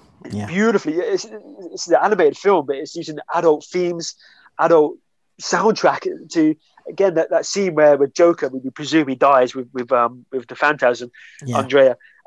He's just laughing. He knows he's going to die. So good. Oh, chills. And then the score comes on in the background, and that scene is Oscar worthy, and that's an animated film. I don't know how well it did in the Oscars or what. I think I probably didn't get anything in the Oscars, but they didn't know. this film, as I said, is perfect Batman film for sadness, to a warning for who he's going to come, who he could become. Homage to the animated series. Again, the first Batman film to be animated film, or only Batman film, apart from Lego, to be released into the cinema. Yep. This is the best Batman film, guys, and I want you guys to try and correct me. Come on, man. Tell me I'm wrong, man. Okay. Do you want to go first? You go first, and then I'll come back because I've got Under the Red Hood as my favorite animated film. Yeah. Matches, do you want to go? Or have you been converted? Have you been converted? Yeah, I saw it. Yeah. No, I'm a bit swayed by that line. I actually forgot it, but where he didn't expect to be happy. I mean, yeah, that hits hard. You know, it's quite a powerful line there, considering Batman. I think you're right. I think it is maybe the best depiction of Batman. Where Batman as a character, you actually see him like with his mental health problems. You can actually see it in it. In terms of, is it my favorite Batman film? Probably not. But after what you said, yeah, it is something a really amazing film. Is it better than Under the Red Hood for me though? That's what I'm struggling with. How does Red Hood trumpet? Okay. I'll go because I put Mask of the Phantasm on my honorable list, and again, it's another one of those films where we used to watch on VHS quite a lot. So we used to watch it probably every weekend. We used to watch it growing up. It is a phenomenal film, and every scene you mentioned, I can remember clear as day. The music, the the mystery. I'm a sucker for a murder mystery, or an overall mystery within my comic book films. Who done it? Who is the phantasm? It's quite clear looking back. It was always Andrea, but when you're young, you're like, who the hell could this be? Because this person's causing Batman problems, even to the point where the police think it's Batman, and they start chasing Batman, and and then she has to rescue him in the car when he's running from the police, and he's battered and bruised. When you go to I think there's a flashback when they go to a world fair, and when they go to a world fair, and he sees the Batmobile, and she says to him, oh, he's like, oh, I'm planning for the future, but he's looking at the Batmobile. And then they go out to the car, and there's a group of guys who are trying to rob somebody, and he intervenes, and he gets smacked in the chest with a bat. Great scene. But it's because she distracted him, and he goes home, and he's so upset because he's being distracted by, he's going away from his mission. Now I completely agree. In the terms of, this is a fantastic animated film, absolutely brilliant. Is it better than Under the Red Hood? I would probably say no, only because for me, with Under the Red Hood, it delves in. That's early stage Batman. That is Batman early days. It's Batman dealing with the origins of Batman. In Under the Red Hood, he's established, and with Under the Red Hood, you can see the effect on letting Jason die, what that has done to him, and that's probably his greatest regret up to date. So he's in a different stage. So it's difficult to compare the mentality in Chef-wise. For me, I always look at how the character's interpreted. I think Under the Red Hood may be slightly better in terms of he's grappling with, how do I deal with my son? How do I deal with my son who I thought was dead? I let him die. I've got this guilt. How do I stop him? How do I bring him back to the light? And he's wrestling with that. Then you've got Ra's al Ghul. Again, for me, the fight scenes, I look at both fight scenes. Fight scenes in Under the Red Hood is slightly better. I look at the villain, even though you've got Phantasm and the Joker, Red Hood, Black Mask, Ra's al Ghul. You've got a number of other henchmen or villains within Under the Red Hood. I think is slightly better.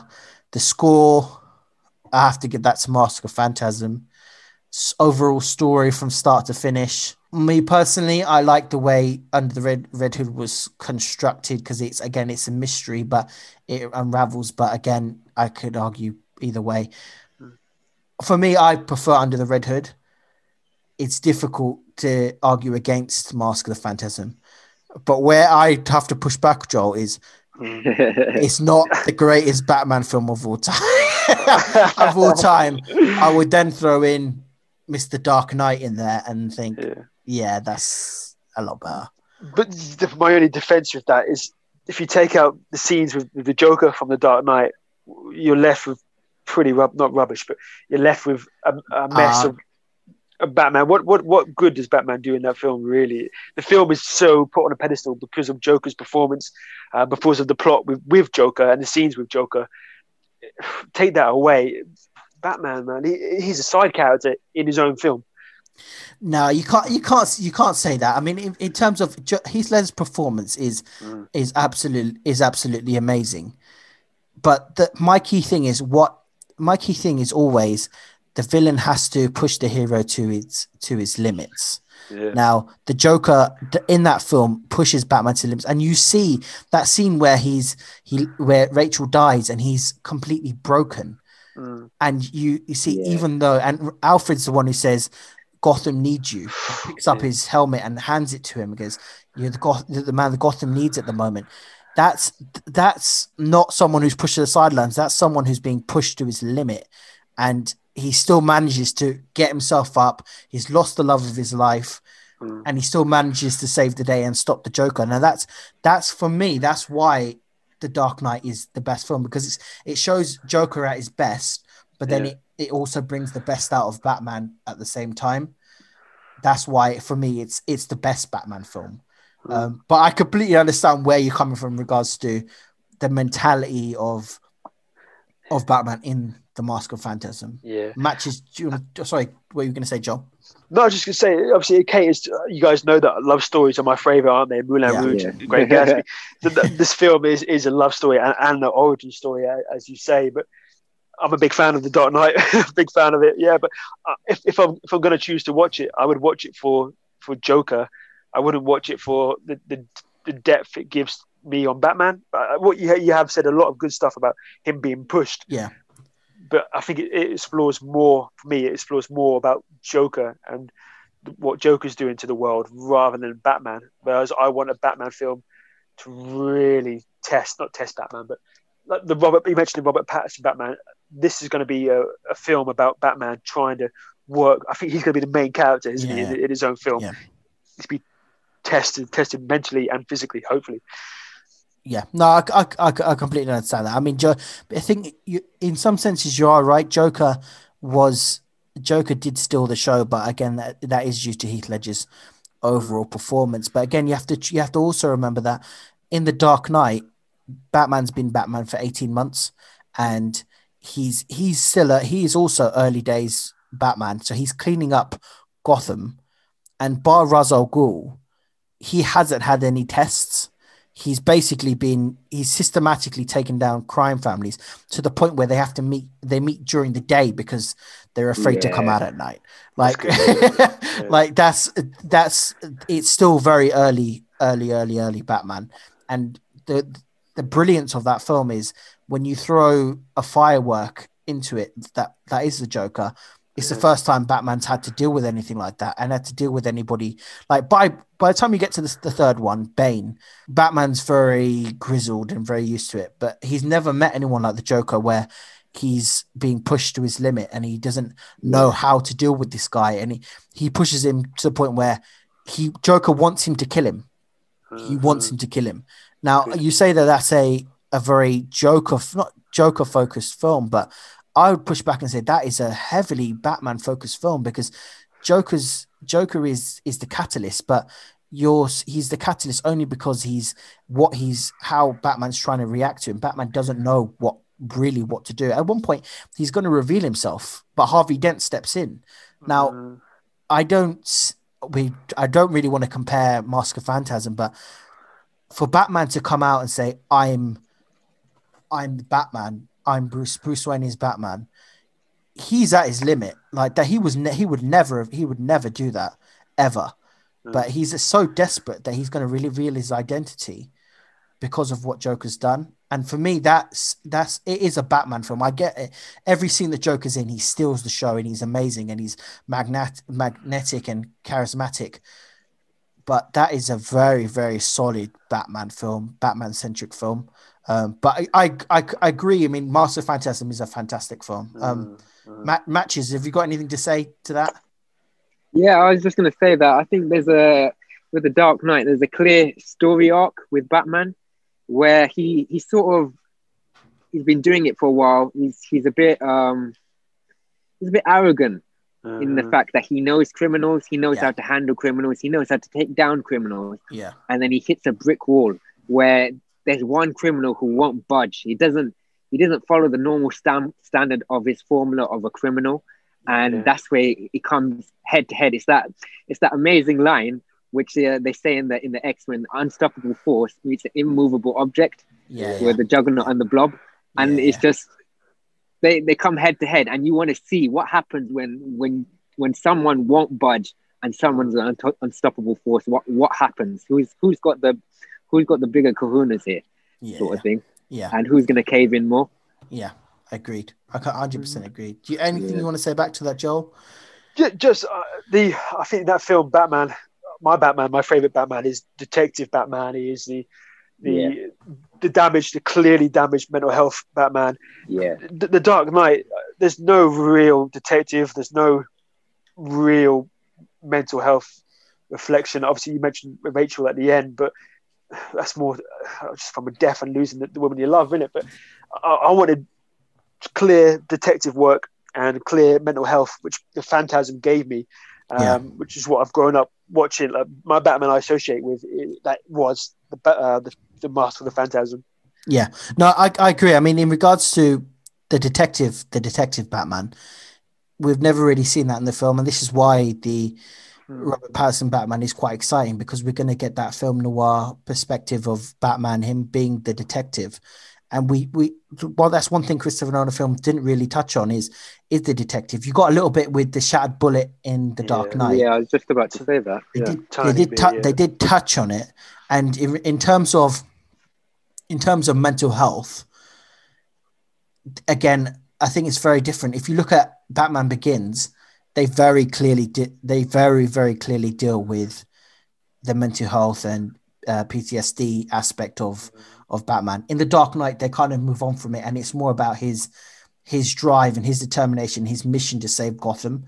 And they don't really touch on it again because they covered it so deeply in the first one. In the first one, if you look at Batman Begins, it's such an amazing psychological study of Batman, to the point where you understand in a way of someone who'd watched Batman their whole lives and had associated with the character in so many different ways. Batman Begins broke it down and made it so accessible for even the general audience to understand why this guy does what he does. Yeah. If you look at the other films like Batman Forever and Batman Robin and Batman Returns and even the 1989 film, they never really touched on any of those themes or the psychological trauma that they didn't. No, I'm not going to hear it. I don't know. I know what you're going to say in Batman Forever with the bat and his fear of the bats, but I'm talking about the level of depth that Batman Begins goes into, to the point where he wants to understand the working minds of a criminal, how you could be so desperate that he ran away from home for 8 years. He went to the far reaches of the earth to understand the criminal mind.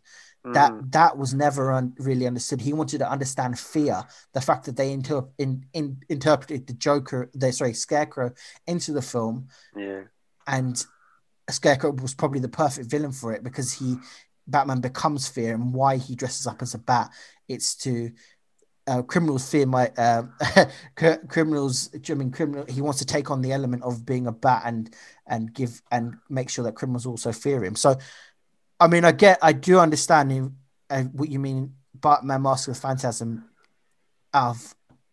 compared to The Dark Knight, it does touch on those aspects a lot better.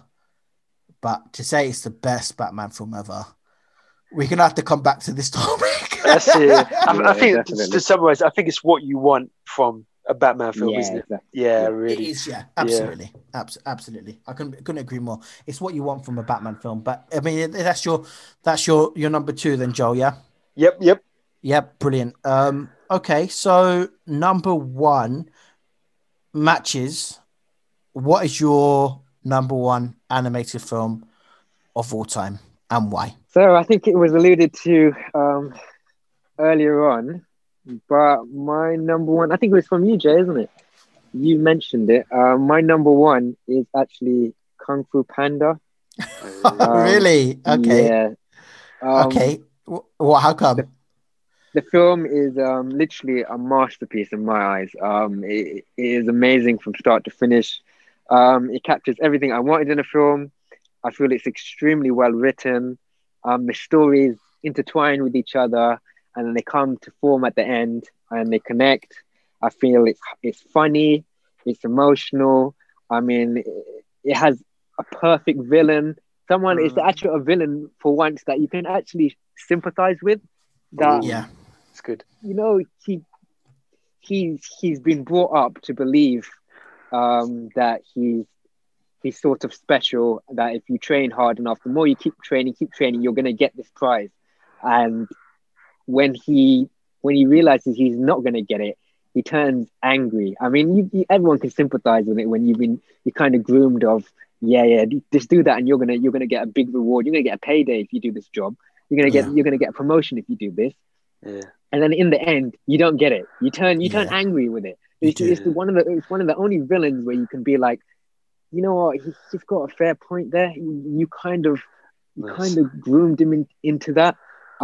It's a film that I feel that we can relate to in so many aspects, like having a goal, like you mentioned before, bullying, feeling out of place, finding yourself, not giving up, and then there's obviously the themes that run through the film, like the father and son, where the dad wants what's best for the son, the master and the student. You got the friendship, you got the master trying to find peace with his own decisions and that he's made in the past, or what he has to do in the future. I mean, each character has got so much depth to them. I mean, such an amazing. I mean, it's one of those films that I always look back on with the tree. And there's a short scene where Oogway and Shifu is next to a peach tree, and Shifu is sort of like he's fed up, and he's trying to say that, oh, you know what, I can't teach this panda, and Oogway is sort of trying to teach Shifu that you know what, you can't force what you want in this world. If you want something, you have to nurture it, and you have to believe in it. And it's a lesson that I always try to apply myself now. That it brings me on to some of the lessons that I've learned from the film, which is, number one is acceptance. Things always happen for a reason. Throughout the film, there's mention of there are no accidents, and often one, like the quote that you mentioned, often one finds his destiny on the path he chooses to avoid it. Things happen, but they happen for a reason. They shape us no matter what happens. I mean, for example, in the film where Po had to work in the noodle shop, if he didn't work in that noodle shop, he would have never been able to defeat Tai Lung.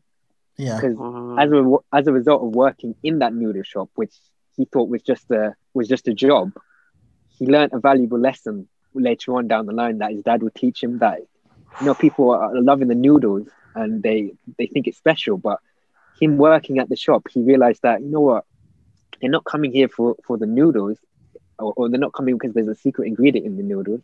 The dad explains that he's made it special. He's made them believe that in the noodles there's a secret ingredient that you can't get from anywhere else. And that's why they're coming to the shop. And he applies that to the Dragon Scroll, and no one else, because they don't work at that little shop with the noodles, no one else will be able to understand it. And that's the result. As when Tai Lung looks at it, he doesn't understand. Do you know what I mean? I'm getting passionate about this film. No. But honestly, I love this film. The second point that I had for it is just believing in yourself. The film has a big emphasis on believing in yourself. Like the Furious Five, they've all got their ways how they train kung fu, and it takes homage from the different martial arts, with the crane and the tiger. And sort of when Po was trying to copy them or trying to do it at their pace, he wasn't getting far. He sort of wasn't able to do it. But as soon as he realized, and partly because how he was trained later on, but when he realized that, you know what, you have to work to your own advantages. You don't focus on what other people are doing. Start believing in yourself, believing on the ways how you do things. And that's when he really started to excel. And for him, his was food, obviously. But he just started to excel when he started to believe in his own method to do things. And the number three thing, I mean, there's so many lessons I've got, but my number three thing is just don't feel entitled in life. Tai Lung felt that he was the toughest. He had the best martial arts. So therefore, he was entitled to have the reward. But you can't go through life with that mentality of thinking, you know what, because I can do things, I'm going to get it. It doesn't work out that way. And that's partly the reason why I think Kung Fu Panda is my number one. Wow. Wow. That you've said it 1,010% more better than I could have ever put it. Everything you've mentioned is why I love the film, and it's amazing. It's such a good film, and he doesn't get enough credit It doesn't get mentioned in terms of greatest animated films of all time, and it really should, because it's a very, very deep film. Most people definitely. will watch it and maybe they won't pick up on those things, but it's the more I've watched it, is the more you understand the beauty in it and the messages it sends across. I mean, even to the point where Tai Lung's got this special technique where he immobilizes the Furious Five. Yeah, exactly. It's a nerve technique, and he takes all the Furious Five out with that nerve technique. Now, early on in the film, I believe it's Mantis is trying to do acupuncture on Poe, and he says he can't find his nerves under all this fur or fat. But when Tai Lung tries to do it, the nerve technique on Poe later on, it doesn't work. And he's probably the only one that it wouldn't work on. And it's little things like that where he was always meant to be the Dragon Warrior, or he only needed to believe in himself. Like such a beautiful film. If anybody's out there who hasn't watched it or hasn't watched it in a while, definitely I'd recommend go back and watching it, because it's a fantastic film. And Matches, thank you for putting it in that way, because absolutely. I'm blown away. Matches, I've known you all my life, and you've never really opened up or shown emotion, really. So this is I've seen another side of you. So thank you. Matches is the Batman of the family, by the way. So he's very very close to keep his cards close to his chest. So to see him speak like that is beautiful. Yes. Thank you very much, man. Thank you. No, definitely. Definitely watch it. Definitely have another go. Same thing I'm going to do with Beauty and the Beast, to be fair. So have another watch of that film and just try and envision it in everyday life. And that's why every time I watch it now, I see something new that I'm like, wow. Yeah. It's and to the point where the opening scene, it's a dream sequence and he's in the bar and he's fighting a bunch of wolves, and then he fights the Furious Five and he's and then later on in the film, or even in the second and third film, everything he had in that dream comes true. Yeah, exactly. Yeah. Every single thing in that dream comes true. I think there's a sequence in the second film where he's fighting a bunch of wolves and he does Feet of Fury and he takes them all out. They use that same thing in the first film. It's just done so well. You could tell it was done with a lot of love and care and attention. And we come back to it again, authenticity of the Chinese culture and the music and definitely the love of the food, and it's just done so well. It's a very beautiful film, But thank you, Matches. I should maybe, looking back on my list, I maybe should have put it up higher, but I'll explain why my number one is my number one. But no, absolutely, very very worthy of a number one spot. Joel, you're up. Can you? Put me after Matches. Yeah. Joel, what is your number one, my friend? I can't follow that. I'm actually getting a bit emotional just hearing you like that, Matches. So again, thank you. Honestly, man, But my number one anyway is Hercules. It's the I love this film so much, but it is the original superhero film. So if I was just to summarize the plot, right, it's a guy with super strength, can't control his powers. He trains, becomes a better hero, defeats evil. I've just described so many superhero films, haven't I? Shazam, Spider-Man. This is my first introduction, you could say, into the superhero world, really. Jay, you mentioned earlier as well that it's rooted in Greek mythology. Yeah, I love Greek mythology so much, man. I bought a book the other day. Like, I'm reading through all the pages, man. Loving the Greek mythology. So just to have that in a superhero film is amazing. And then a love story woven within there, which I'll go on to later, is all the things I love, man. Which is it's like happy days. The soundtrack, again, Jay, you mentioned this as well. To have a gospel influence on the soundtrack. Obviously, we're all black boys, aren't we? To grow up not being represented too much in stuff, but to have a black cast singing a lot of the songs, incredible to see that as a young kid. Not just though, that even Say I'm in Love as well. The Meg. So that's a great song too. How it goes, incredible soundtrack. The voice acting, James Wood. Yes. Danny DeVito. Yeah, Danny DeVito is class. definitely. He's so good. He's so good. Very good. Even James Wood's performance is so charismatic. It gets you to matches you said earlier about Scar. I think you said no. The baddie from Kung Fu Panda, but you empathise with the baddie. Yeah.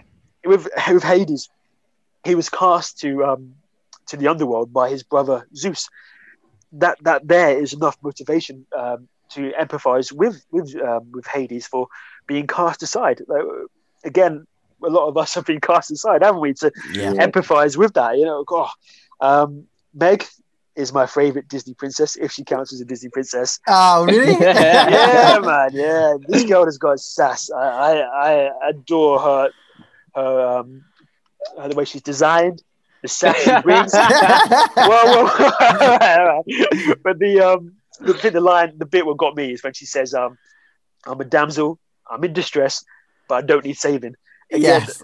it's been a theme, hasn't it? Like Mulan, Belle, Meg, they're all strong females who are good representations to females, aren't they? Or for anybody really. It's be a strong character. But where this gets it for me and why it's my number one, I think all of our number ones, I'm hoping Jay as well, is it's got a theme of us in there, something which we can attach to. Yeah. As you said, Hercules, doesn't feel like he fits in anywhere. He is an outsider. I grew up in Hemsby, man, like great young as a young black boy in one of these places. Like you stand out, man. You're an odd person there. Yeah. So definitely, I always felt like an outsider, like I never belonged anywhere. Hercules, he goes his whole journey of the film trying to find somewhere where he belongs. When he finally gets that in Mount Olympus with the gods, he turns it down. But he turns it down because he found where he belonged, and he belonged with Meg. He found love, man. Yeah. Whoa, man, that's a love story. So we got this is a superhero film. This is a Greek mythology film. This is black representation, strong females, and a love story. This is me. This film was made for me, like a Zack Snyder film, man. That's why I love this film, man. Now that film is again a great choice for number one. That film is absolutely amazing. Even one of my favorite bits in the film is right at the start when Phil's speaking about he wants a hero written in the stars, that he's that famous, and everybody looks up and say that's Phil's boy. And right at the end, he gets it. He gets what he wants. It's such an amazing film. Definitely. Again, soundtrack is great, and the characters and the character development is absolutely phenomenal. Completely worthy of a number one spot. Matches, do you have anything to add in regards to that?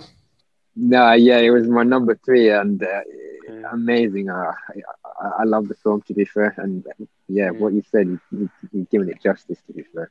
100%. And it's another film that not a lot of people bring up and mention. It's kind of gets forgotten about in regards to Disney films of the 90s, and it's a shame. So if anybody if you haven't seen it, it's on Disney Plus at the moment.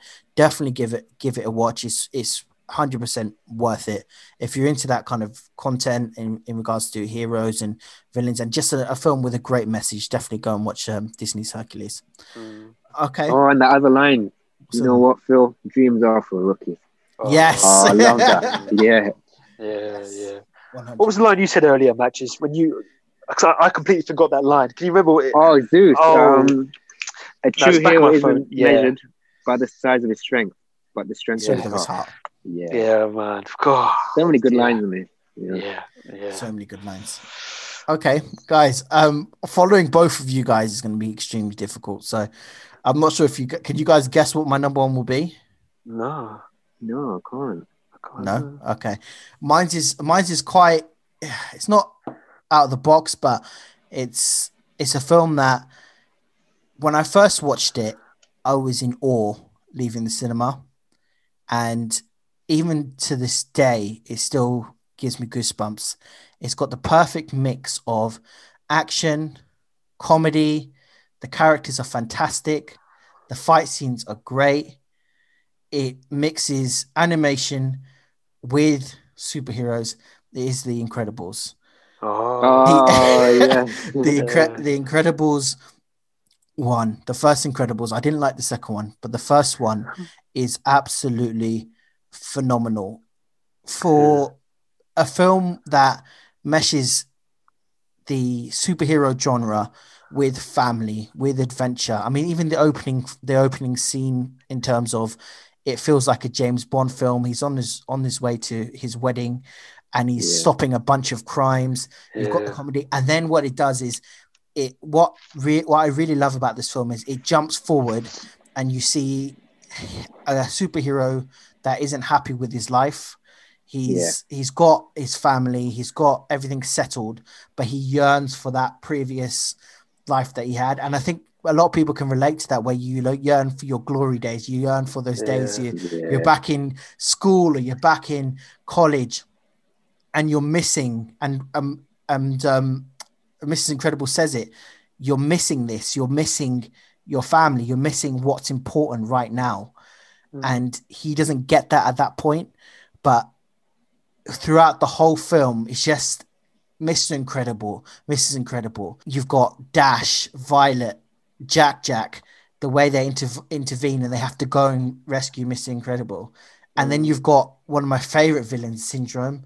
He is such a good villain, and his motivations at some point you might think are slightly weak, but even he comes up with the line of never trust your heroes. They will always let you down. Very good. This film is such a great film in terms of action and comedy, and it's one of those films where I can just watch it again and again and again and again. And because it's comic book related, it's brilliant. Samuel L. Jackson as Frozone, the end battle scene, the scene where Dash runs on water for the first time, and he's getting chased and he just ends up running on water. The first fight scene with Mr. Incredible versus the robot, where Mrs. Incredible has to sneak into, or Invisible Girl has to sneak into the base to rescue, and she's got those doors closing on her each time, and she has to take out each one at each stage. So good. The chemistry between the family is great. You then find out Jack has powers right at the end, and then Syndrome's like, maybe he'll make a good sidekick, and he flies off. The end scene where the Underminer turns up, and then he looks at his family, and they all got their masks on, and then he pulls open his shirt like Superman at the end. It's so good. Directed by Brad Bird. It's one of those films you can watch it again and again and again. And even now I'm getting excited about it. And it's a film where it is a comic book film. It's a superhero genre comic book film, but the way they did it and they integrate your family, it's basically how the Fantastic Four should be. Yeah, I'm glad you said that. Yeah. It's how the Fantastic Four should be. And I hope when Marvel finally do the Fantastic Four film, they get that chemistry where you can tell this family love each other, but they've got this other side to them where they have powers and they have a responsibility and they have to step up, and how they integrate with each other. It's just absolutely amazing. Absolutely amazing. This is why it's my number one. It has hits on so many themes, hits on the theme of missing your glory days. Do not miss or do not neglect what you have right now. And that's the most important, which is your family, because they might not be here forever. So for me, The Incredibles is my number one. Incredible, man. Yeah, no pun intended. The scene as well when he thinks his family is dead, and he's just he's tight. Oh man, that I completely forgot that scene. He thinks his family's dead, and he's obviously blaming himself, and he grabs the sister, and he's like, I'll snap her like a twig. And Syndrome, that's why I love Syndrome, because he's like, oh, that's quite dark for you. And he's like, I'll snap her like a twig. And it's like, show me. And it's that face off between the two. And he's like, I knew you couldn't do it. You've always been weak. And that's why I've outgrown you. Like, it's so good. He's such a good villain, because he's got that menace about him. His power set is amazing. but he's got that charisma where he's speaking, and even when he first shows up and Mr. Incredible goes back to the island and the robot grabs him and he's talking through his pants going, "You got me monologuing," and he throws him up in the air, just throws him a mile away. Like the film is just amazing. Like it is just such an amazing Pixar film. What do you guys think? I mean, Matches. I know you do like this film, Matches. I'm surprised you didn't have it in your list. I don't know how it didn't make it on there, but I do love it. I think the fact that they made number 2 kind of took away the value of it, to be fair. Wow. Yeah. I really didn't like number 2. Same. Yeah, I think number 1 was just like you said, man, it is incredible. But they shouldn't have done number 2. Really, really disappointed in number 2, to be fair. And it's strange. It's the same director, isn't it? It's the same director. Yeah, it was exactly the same director. Yeah. I mean, I agree. Number 2 was a massive step down for me. It just didn't have that bond that the first one had. Yeah, and it didn't have that magic that the first one had for me. Even to the point where you could see Mr. Incredible. He's tired with his life, like he's and when that little boy turns up on his driveway in the bike, and he's like, "I'm waiting for something amazing to happen," and he's like, so am I. Like he's just tired. He's just bored of, and he keeps looking at what his life used to be. And then right at the end where Violet puts the force field up and then the little boy standing there and he's cheering like he's seen something amazing. Like it's just an absolutely phenomenal film. It's one of my favorite comic book films, I'll be honest. Like it's wow. If we were doing a list, I probably would put it in one of my top 5 comic book films, because we've got to do that. Yeah, we'll definitely have to do that, because it's just so unique. We're used to seeing, growing up, we all watched X-Men, we all watched X-Men animated series, we watched Spider-Man the animated series and stuff like that. This was the first one which didn't have any affiliation to it, but it had that excitement. Every scene was exciting, every scene was great, the music was fantastic, the score is absolutely brilliant, and it could have easily been done from the studio that did Toy Story. And then you look at something like Toy Story, Coco, Finding Nemo, and then you look at something like Incredibles. It's just, I'm lost. I was just lost for words when I left the cinema. Egner, am I saying it right? Edna Moles. Yeah, again, wow. Like you can name the characters, and I don't think there are any. I can't think of any unlikable characters apart from his boss, when he grabs his boss and throws him through the wall. But even all of them are likable fictional characters, and you're just like, they're all amazing. Frozone was brilliant, even when he's sneaking out and he and even the dialogue between the two, and he's like, would you? And they're trying to rescue that family from the burning house, and Frozone says to Mr. Incredible, "I've run out of ice," and he's like, "You can't run out of ice. You can use the water in the air. What have you done? You've run out of muscle." And he's like, "I can't go smashing through walls." And then they basically get out, and then the police are there, and he stops the bullet with his ice. Like it's just so good, so good, so good. That's good. It's my number 1. So yeah, any film that involves superheroes, but then you've also got the family aspect of it and the message behind it, which hit me quite deep. It can hit me quite deep that you shouldn't try. Appreciate what you have now. Always appreciate what you've got now. The glory days are the glory days, but what you've got now is special. So cherish the people. Cherish the people. Yeah, that are in your life at the moment. But yeah, that's my number 1. Guys, do you want to run down, and Joel, have you got anything else to add? Sorry. Just maybe in a geek man, out of curiosity, what power would you guys choose if you had to choose one? Well, out of the Incredibles? Yeah. Oh, Dash. Yeah, I thought so. Yeah. I'm Dash as well. Yeah. Dash's power set was brilliant, and that is probably one of the best scenes when he starts running on water, and then he just stops and drops, and you're just like, you've got 2 of them from both sides, and you're like, how is he going to get out of this? And he drops, and you forget he's on water, so he can actually drop down. So it's just so good, so good. What about you, Joel? Dash, you said. Yeah, definitely Dash. Yeah, I think of all the films that we spoke about, I'm most excited now to go back and watch Incredibles. Oh, really? Yeah, Yeah, I think I am. Yeah, yeah. yeah, I haven't seen it in years. So yeah, yeah. I'm probably gonna go back and watch Mask of the Phantasm.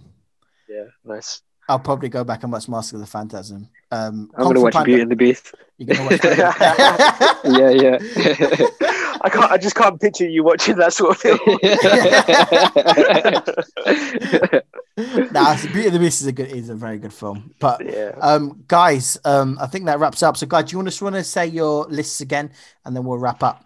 Joel, you want to go first? I had span of my notes. Arthur Christmas. Yep. Then it was Mulan, Beauty and the Beast, Batman and Mask of the Phantasm, and then Hercules. Fantastic, brilliant list. Matches. Yeah, so I've got number 5, Wreck-It Ralph. Then I've got Finding Nemo. Then Hercules. Then Lion King. And then my number 1, Kung Fu Panda. Yeah. Brilliant. And I have got number 5, Batman Under the Red Hood. Number 4, Toy Story 2. Number 3, Kung Fu Panda. Number 2, Lion King. And number 1 is The Incredibles. But guys, the most important thing is, what is your list? Your favorite animated films? Leave a comment below. If you're watching us on YouTube, like and subscribe. If you're listening to the podcast, leave a review. Follow us on Twitter and Instagram.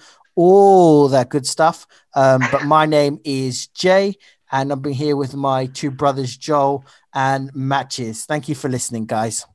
Thank you. Take care.